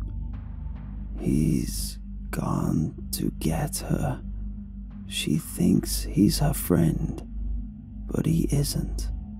He wants to hurt her. You have to stop her. Who's gone to get her? The woodsman. He's a bad man, and he wants your sister. I didn't have the slightest idea who this person was talking about, but whatever the game was, I was starting to freak out. Look, this isn't funny. If this is a joke or something, it's really gone to... The line went dead then, and I was left with static. I spent the next hour in a fitful state. I didn't want to call Mom back and bother her with this, but what if whoever that was wasn't kidding around? Surely my sister wasn't stupid enough to go off with someone into the woods, right? I didn't know, and that lack of knowledge made me nervous. I began to feel the walls of the basement closing in on me, and the claustrophobia feeling made me shake. When the phone rang again, I caught it on the first ring without even looking. Hello? I could hear the quiver in my voice. The rain was softer now, but the voice was no less intrusive. He has her. It all but screamed at me, and I thought I could hear someone in the background, crying and screaming just under the raspy husk. He's hurting her. Please hurry. Where are you? I screamed, almost crushing the phone in my hand. Where is he taking her? If this was a prank, I was buying it, hook, line and sinker. I could hear someone, a small girl it sounded like, screaming and crying as someone did God knows what to her. My cell phone roared to life. I looked down to see that it was Mom and picked it up without thinking. Mom was hysterical on the other end. She and Dad were in the car and driving up to the camp. The counsellors had gone to check on Cherish and found her bed empty. What's more, they found muddy boot tracks going into a cabin and then leaving out the same way. They can't seem to track them. The rain here has been torrential, but the state police are bringing in tracking dogs and they're going to get started as soon as they can. She's in the woods, Mom. Someone has her, I sputtered, still hearing their screams on the phone. My mom was silent for a few breaths. How do you know that? I've got a caller on the phone who says she's alive, but it sounds like he's hurting her. They're in the woods, Mom. Tell them to search the woods. She hung up on me, and when I picked up the phone, it had gone dead again. I sat in the silence and felt utterly impotent. Should I leave and go help them look? My job wasn't really the thing holding me here. I was sure people would understand if I abandoned my post, but I was hoping that the mystery caller would give me more information. Every second counted now. If my information could help them find her a little quicker, then all the better. I muddled through a few late-night calls while I waited, and I'm sure the people on the other end could tell I was tense. After an hour, Mom called to let me know they had arrived. The rain had made it very difficult for the dogs to find a trail, but they'd started searching the woods anyway. The police were confident they could locate her, but Mom wasn't so sure. She sounded scared and tired and just plain defeated. When she hung up, I stared at the phone on my desk and willed the mystery caller to call me. They'd been so chatty before. Why had they gone silent now?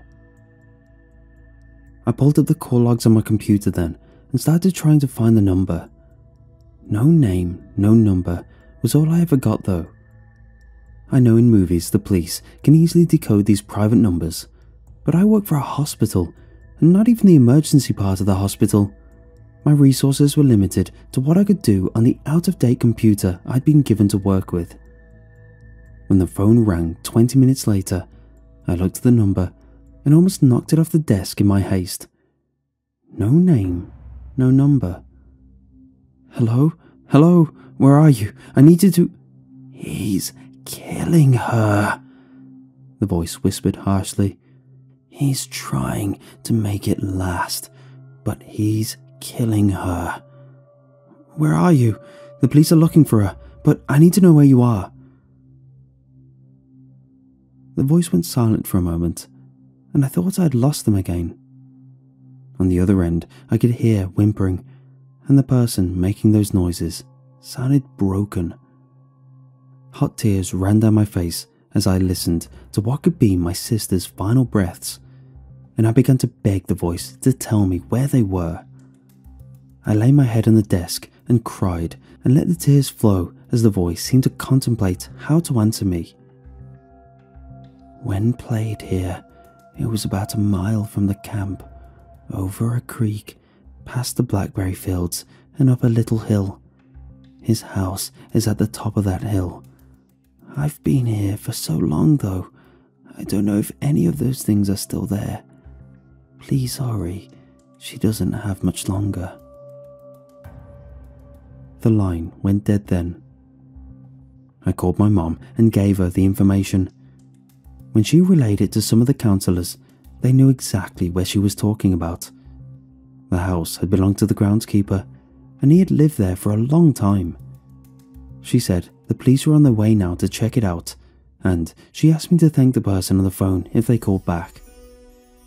I waited for an hour, another long and agonizing hour, and when my cell phone rang, the number made my skin crawl.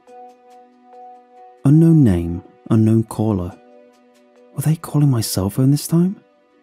That seemed unlikely, and when I picked it up, I was greeted not by the raspy voice of a sick child, but by the stony voice of Officer Darroway from the state police.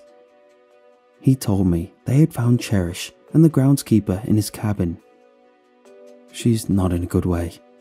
The guy used the time he had for some pretty upsetting things. She's alive, and we're sending her by life flight to the nearest hospital, the one you work at, I believe. I thanked him and told him to tell my parents that I would be waiting for her when she got here. Your mother tells us that you've been in contact with another child and that they gave you directions to finding your sister. Yeah, she just called me out of the blue.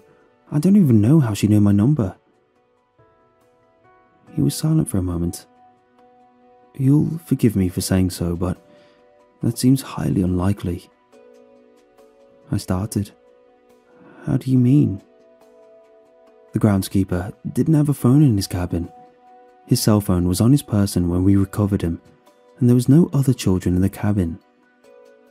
That's impossible. They said they had been there for a very long time. They've been calling for weeks. Look, I appreciate you helping us find your sister, but this whole story seems very far-fetched. That being said, I don't think we'd have found your sister without your help. I want to take a statement from you when we get there, but just know that we don't consider you in any way connected with this, despite the oddness of your claim. I thanked him, and he hung up. I was getting ready to call Marta, the 6 a.m. person, so she could come in to relieve me, when a familiar caller popped up on my screen. No name, no number, and I picked it up as I prepared to thank the caller for their help. I just started thanking them when I heard the heavy breathing on the other end and stopped. The sound was completely different. The caller had a husky tone to his breathing, and you could clearly hear their breaths dragging up and down as they went about whatever they were doing. This was no child's breathing. This was an adult. And I hung up the call before I could think about it too much. I sat there in a daze as I pulled the call log towards me. I logged the heavy breather, but thought for a moment about recording the other caller too. They had saved my sister's life, whoever they had been, and I thought better of adding them to the log. I called Marta and told her what had happened. She agreed to come in for me, and I said I'd see her soon before I hung up. I'm sitting with my sister now in the ICU, but I can't help but wonder who that mystery caller was. How did they call me? How did they know where to find me? My sister is heavily sedated right now, but I'm a little afraid of what she might tell me when she comes out. Does she know who the girl is? Did she tell her how to contact me? I'm afraid to go back to work now. I'm afraid of who else might call me when I again man the desk. What other lost souls might be just a phone call away?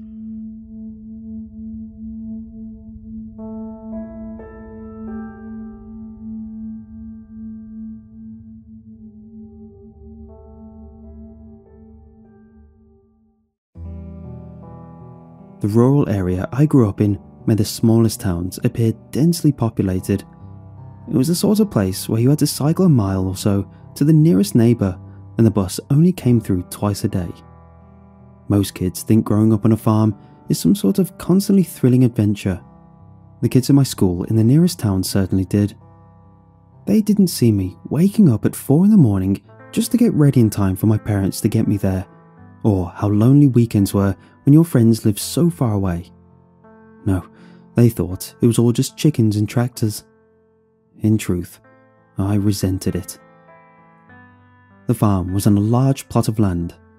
We had acres surrounding the house, ending in a thick forested border that separated us from 2 distant neighbours and some fields. My parents would let me play freely on the farm from a young age. My only rule was to stay on the land that we owned. Where the trees started, I should have always stopped. Boredom was a killer.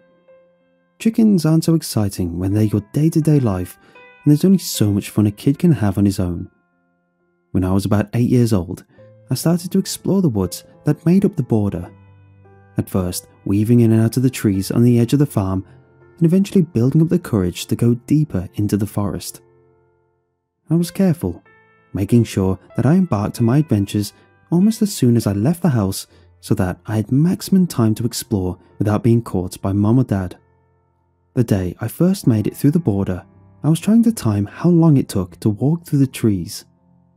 It was 15 minutes until I reached the clearing owned by Mr. Hinchcliffe, an elderly potato farmer to the left of us. He was known by the local people for being insular and quiet.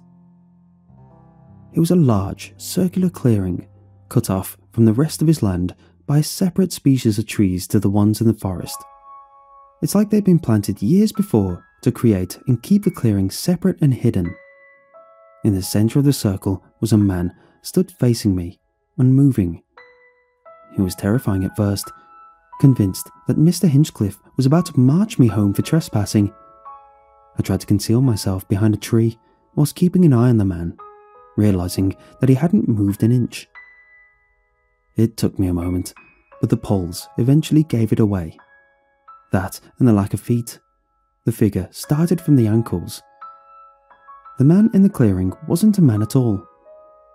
He was a scarecrow. I was fascinated. I stayed behind my tree, but strained my eyes to try and get a better look.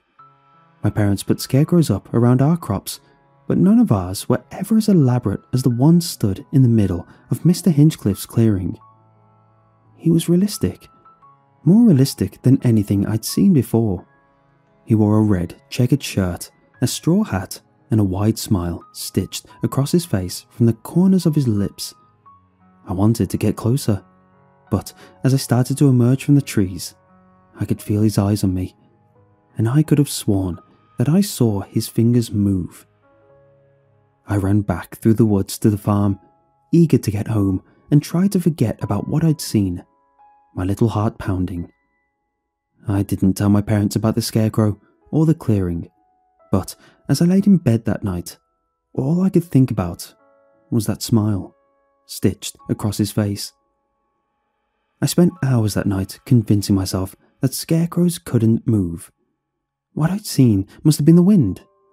I was just freaking out over nothing. I tried to stop myself going back, but I desperately wanted to get a closer look. I wondered what Mr. Hinchcliffe had used to make his scarecrow look so realistic, and my curiosity eventually got the better of me. 3 days after my initial discovery, I left the farm and made my way through the same dense section of woods until I reached the clearing again. I stopped behind the same tree, inspecting the scarecrow until I gathered the bravery to get a little closer. Mr. Hinchcliffe's creation was more spectacular up close. I couldn't work out what material he had used to make the face, but it was like something out of a film. I touched the skin to try and understand what it was, but I couldn't. It felt like my own, just colder. I was in complete awe. The smile had been hand-stitched into the skin-like material. It must have taken the old man hours. If the scarecrow had ever had feet, they had been buried in the dirt to try and help him stand. The poles were driven into the ground behind him and tied to his torso, keeping him propped up and secured. The longer I looked at the scarecrow, the more I started to feel like he were alive in ways. I was certain that he occasionally blinked and that his chest rose and fell. I was curious, and more than a little unsettled, but I took my time and inspected him as much as I could. Walking back to the farm through the forest, I couldn't get the scarecrow out of my thoughts. I struggled to make conversation over dinner, my mind completely filled with that stitched-up smile. I became obsessed. I returned every day for the next 3 weeks. The clearing became my place of solace, and the scarecrow that stood there my best friend. I would sit by his planted ankles, reading and drawing in my sketchbook. I named the scarecrow Peter, and I spoke to him whenever I could. I told him my deepest thoughts and feelings, cried to him when I was sad, and spent every moment that I could with him. I was careful not to sit in the clearing for too long, and always returned to the farm before my parents felt I was gone too long. I wished I could spend more time with Peter. It's sad when I think back to what a lonely kid I must have been to spend so much time with an object, a glorified effigy of a human. With every visit, the rising and falling of Peter's chest lessened. I stopped catching him blinking, and his skin started to sag and grey after a few days of rain. I knew it must be me getting used to him, realising that he was never going to spring to life and answer me like a real friend, but it still made me a little sad. After a while, Peter's magic was gone. I would go and visit like always, but it didn't feel the same. The clearing was as empty as the rest of my life, and my propped-up friend in the middle was in a sorry state. The stitched smile barely held itself in place, and lumps of the material that made up his skin had started to dry and fall off. He couldn't even scare the birds away anymore, and often had multiple perched on his straw hat and shoulders, pecking at his face. One day, towards the end of that summer, I made my way through the clearing to find it empty. Peter was gone. There wasn't a trace of him left, bar the pole that still stuck firmly in the ground. Despite the fact that my initial fascination with Peter had already depleted, it still felt like a loss. My parents couldn't understand why I was so withdrawn. I was grieving for someone that had never actually existed. 8 years old, and I already understood what it was to mourn a friend. I visited the clearing multiple times, and it remained empty. School restarted, and the autumn hit, bringing with it the ice-cold winds that would frost the entire land.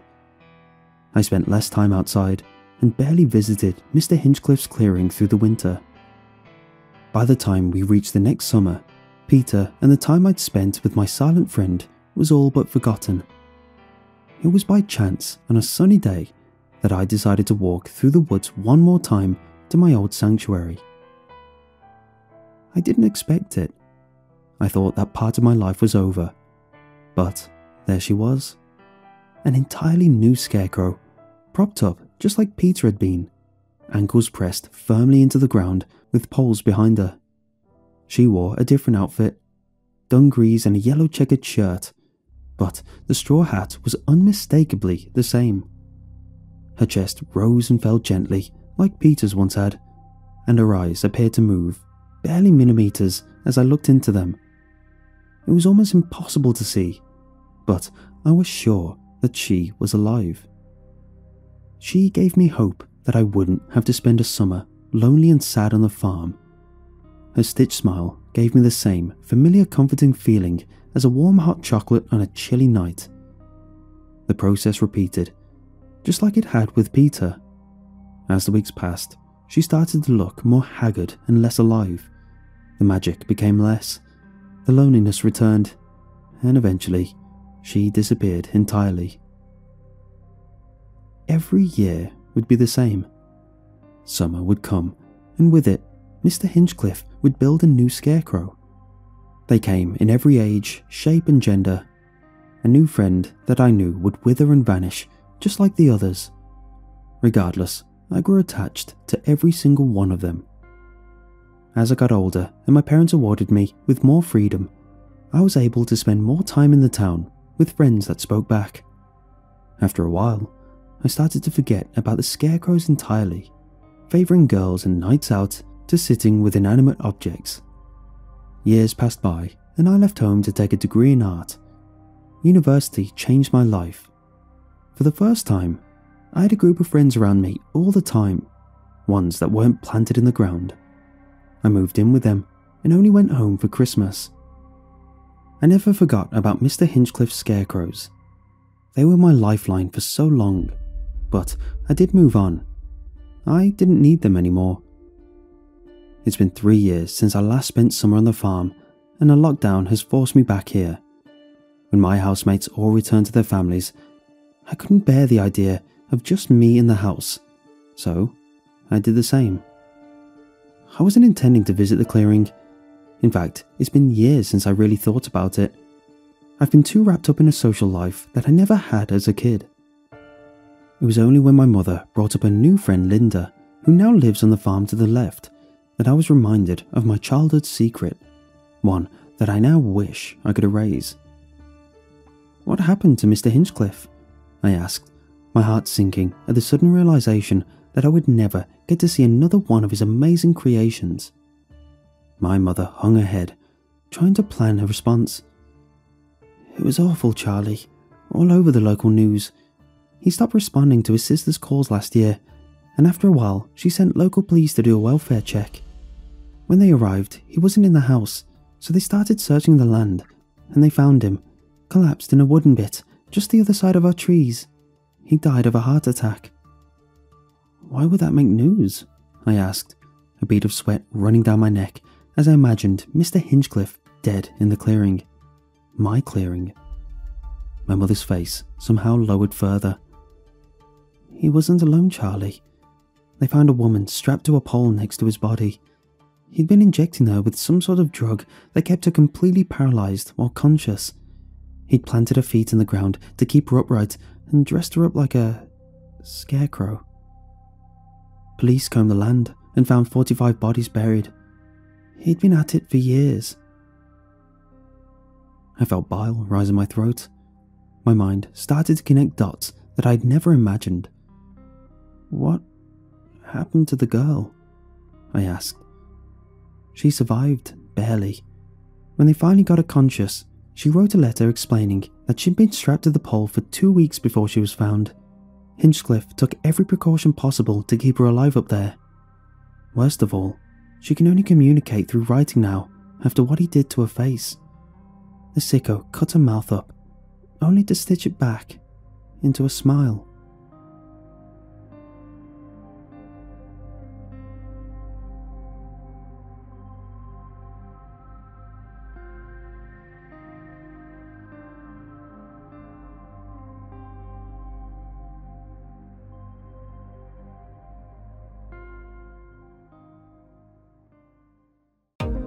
Rule the day the plant-based way with the new vegan mixed berry from Smoothie King.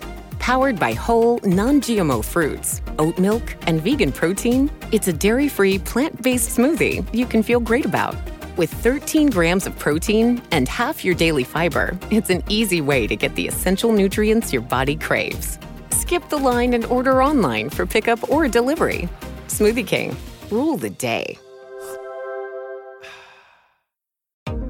Rule the day the plant-based way with the new vegan mixed berry from Smoothie King. Powered by whole, non-GMO fruits, oat milk, and vegan protein, it's a dairy-free, plant-based smoothie you can feel great about. With 13 grams of protein and half your daily fiber, it's an easy way to get the essential nutrients your body craves. Skip the line and order online for pickup or delivery. Smoothie King. Rule the day.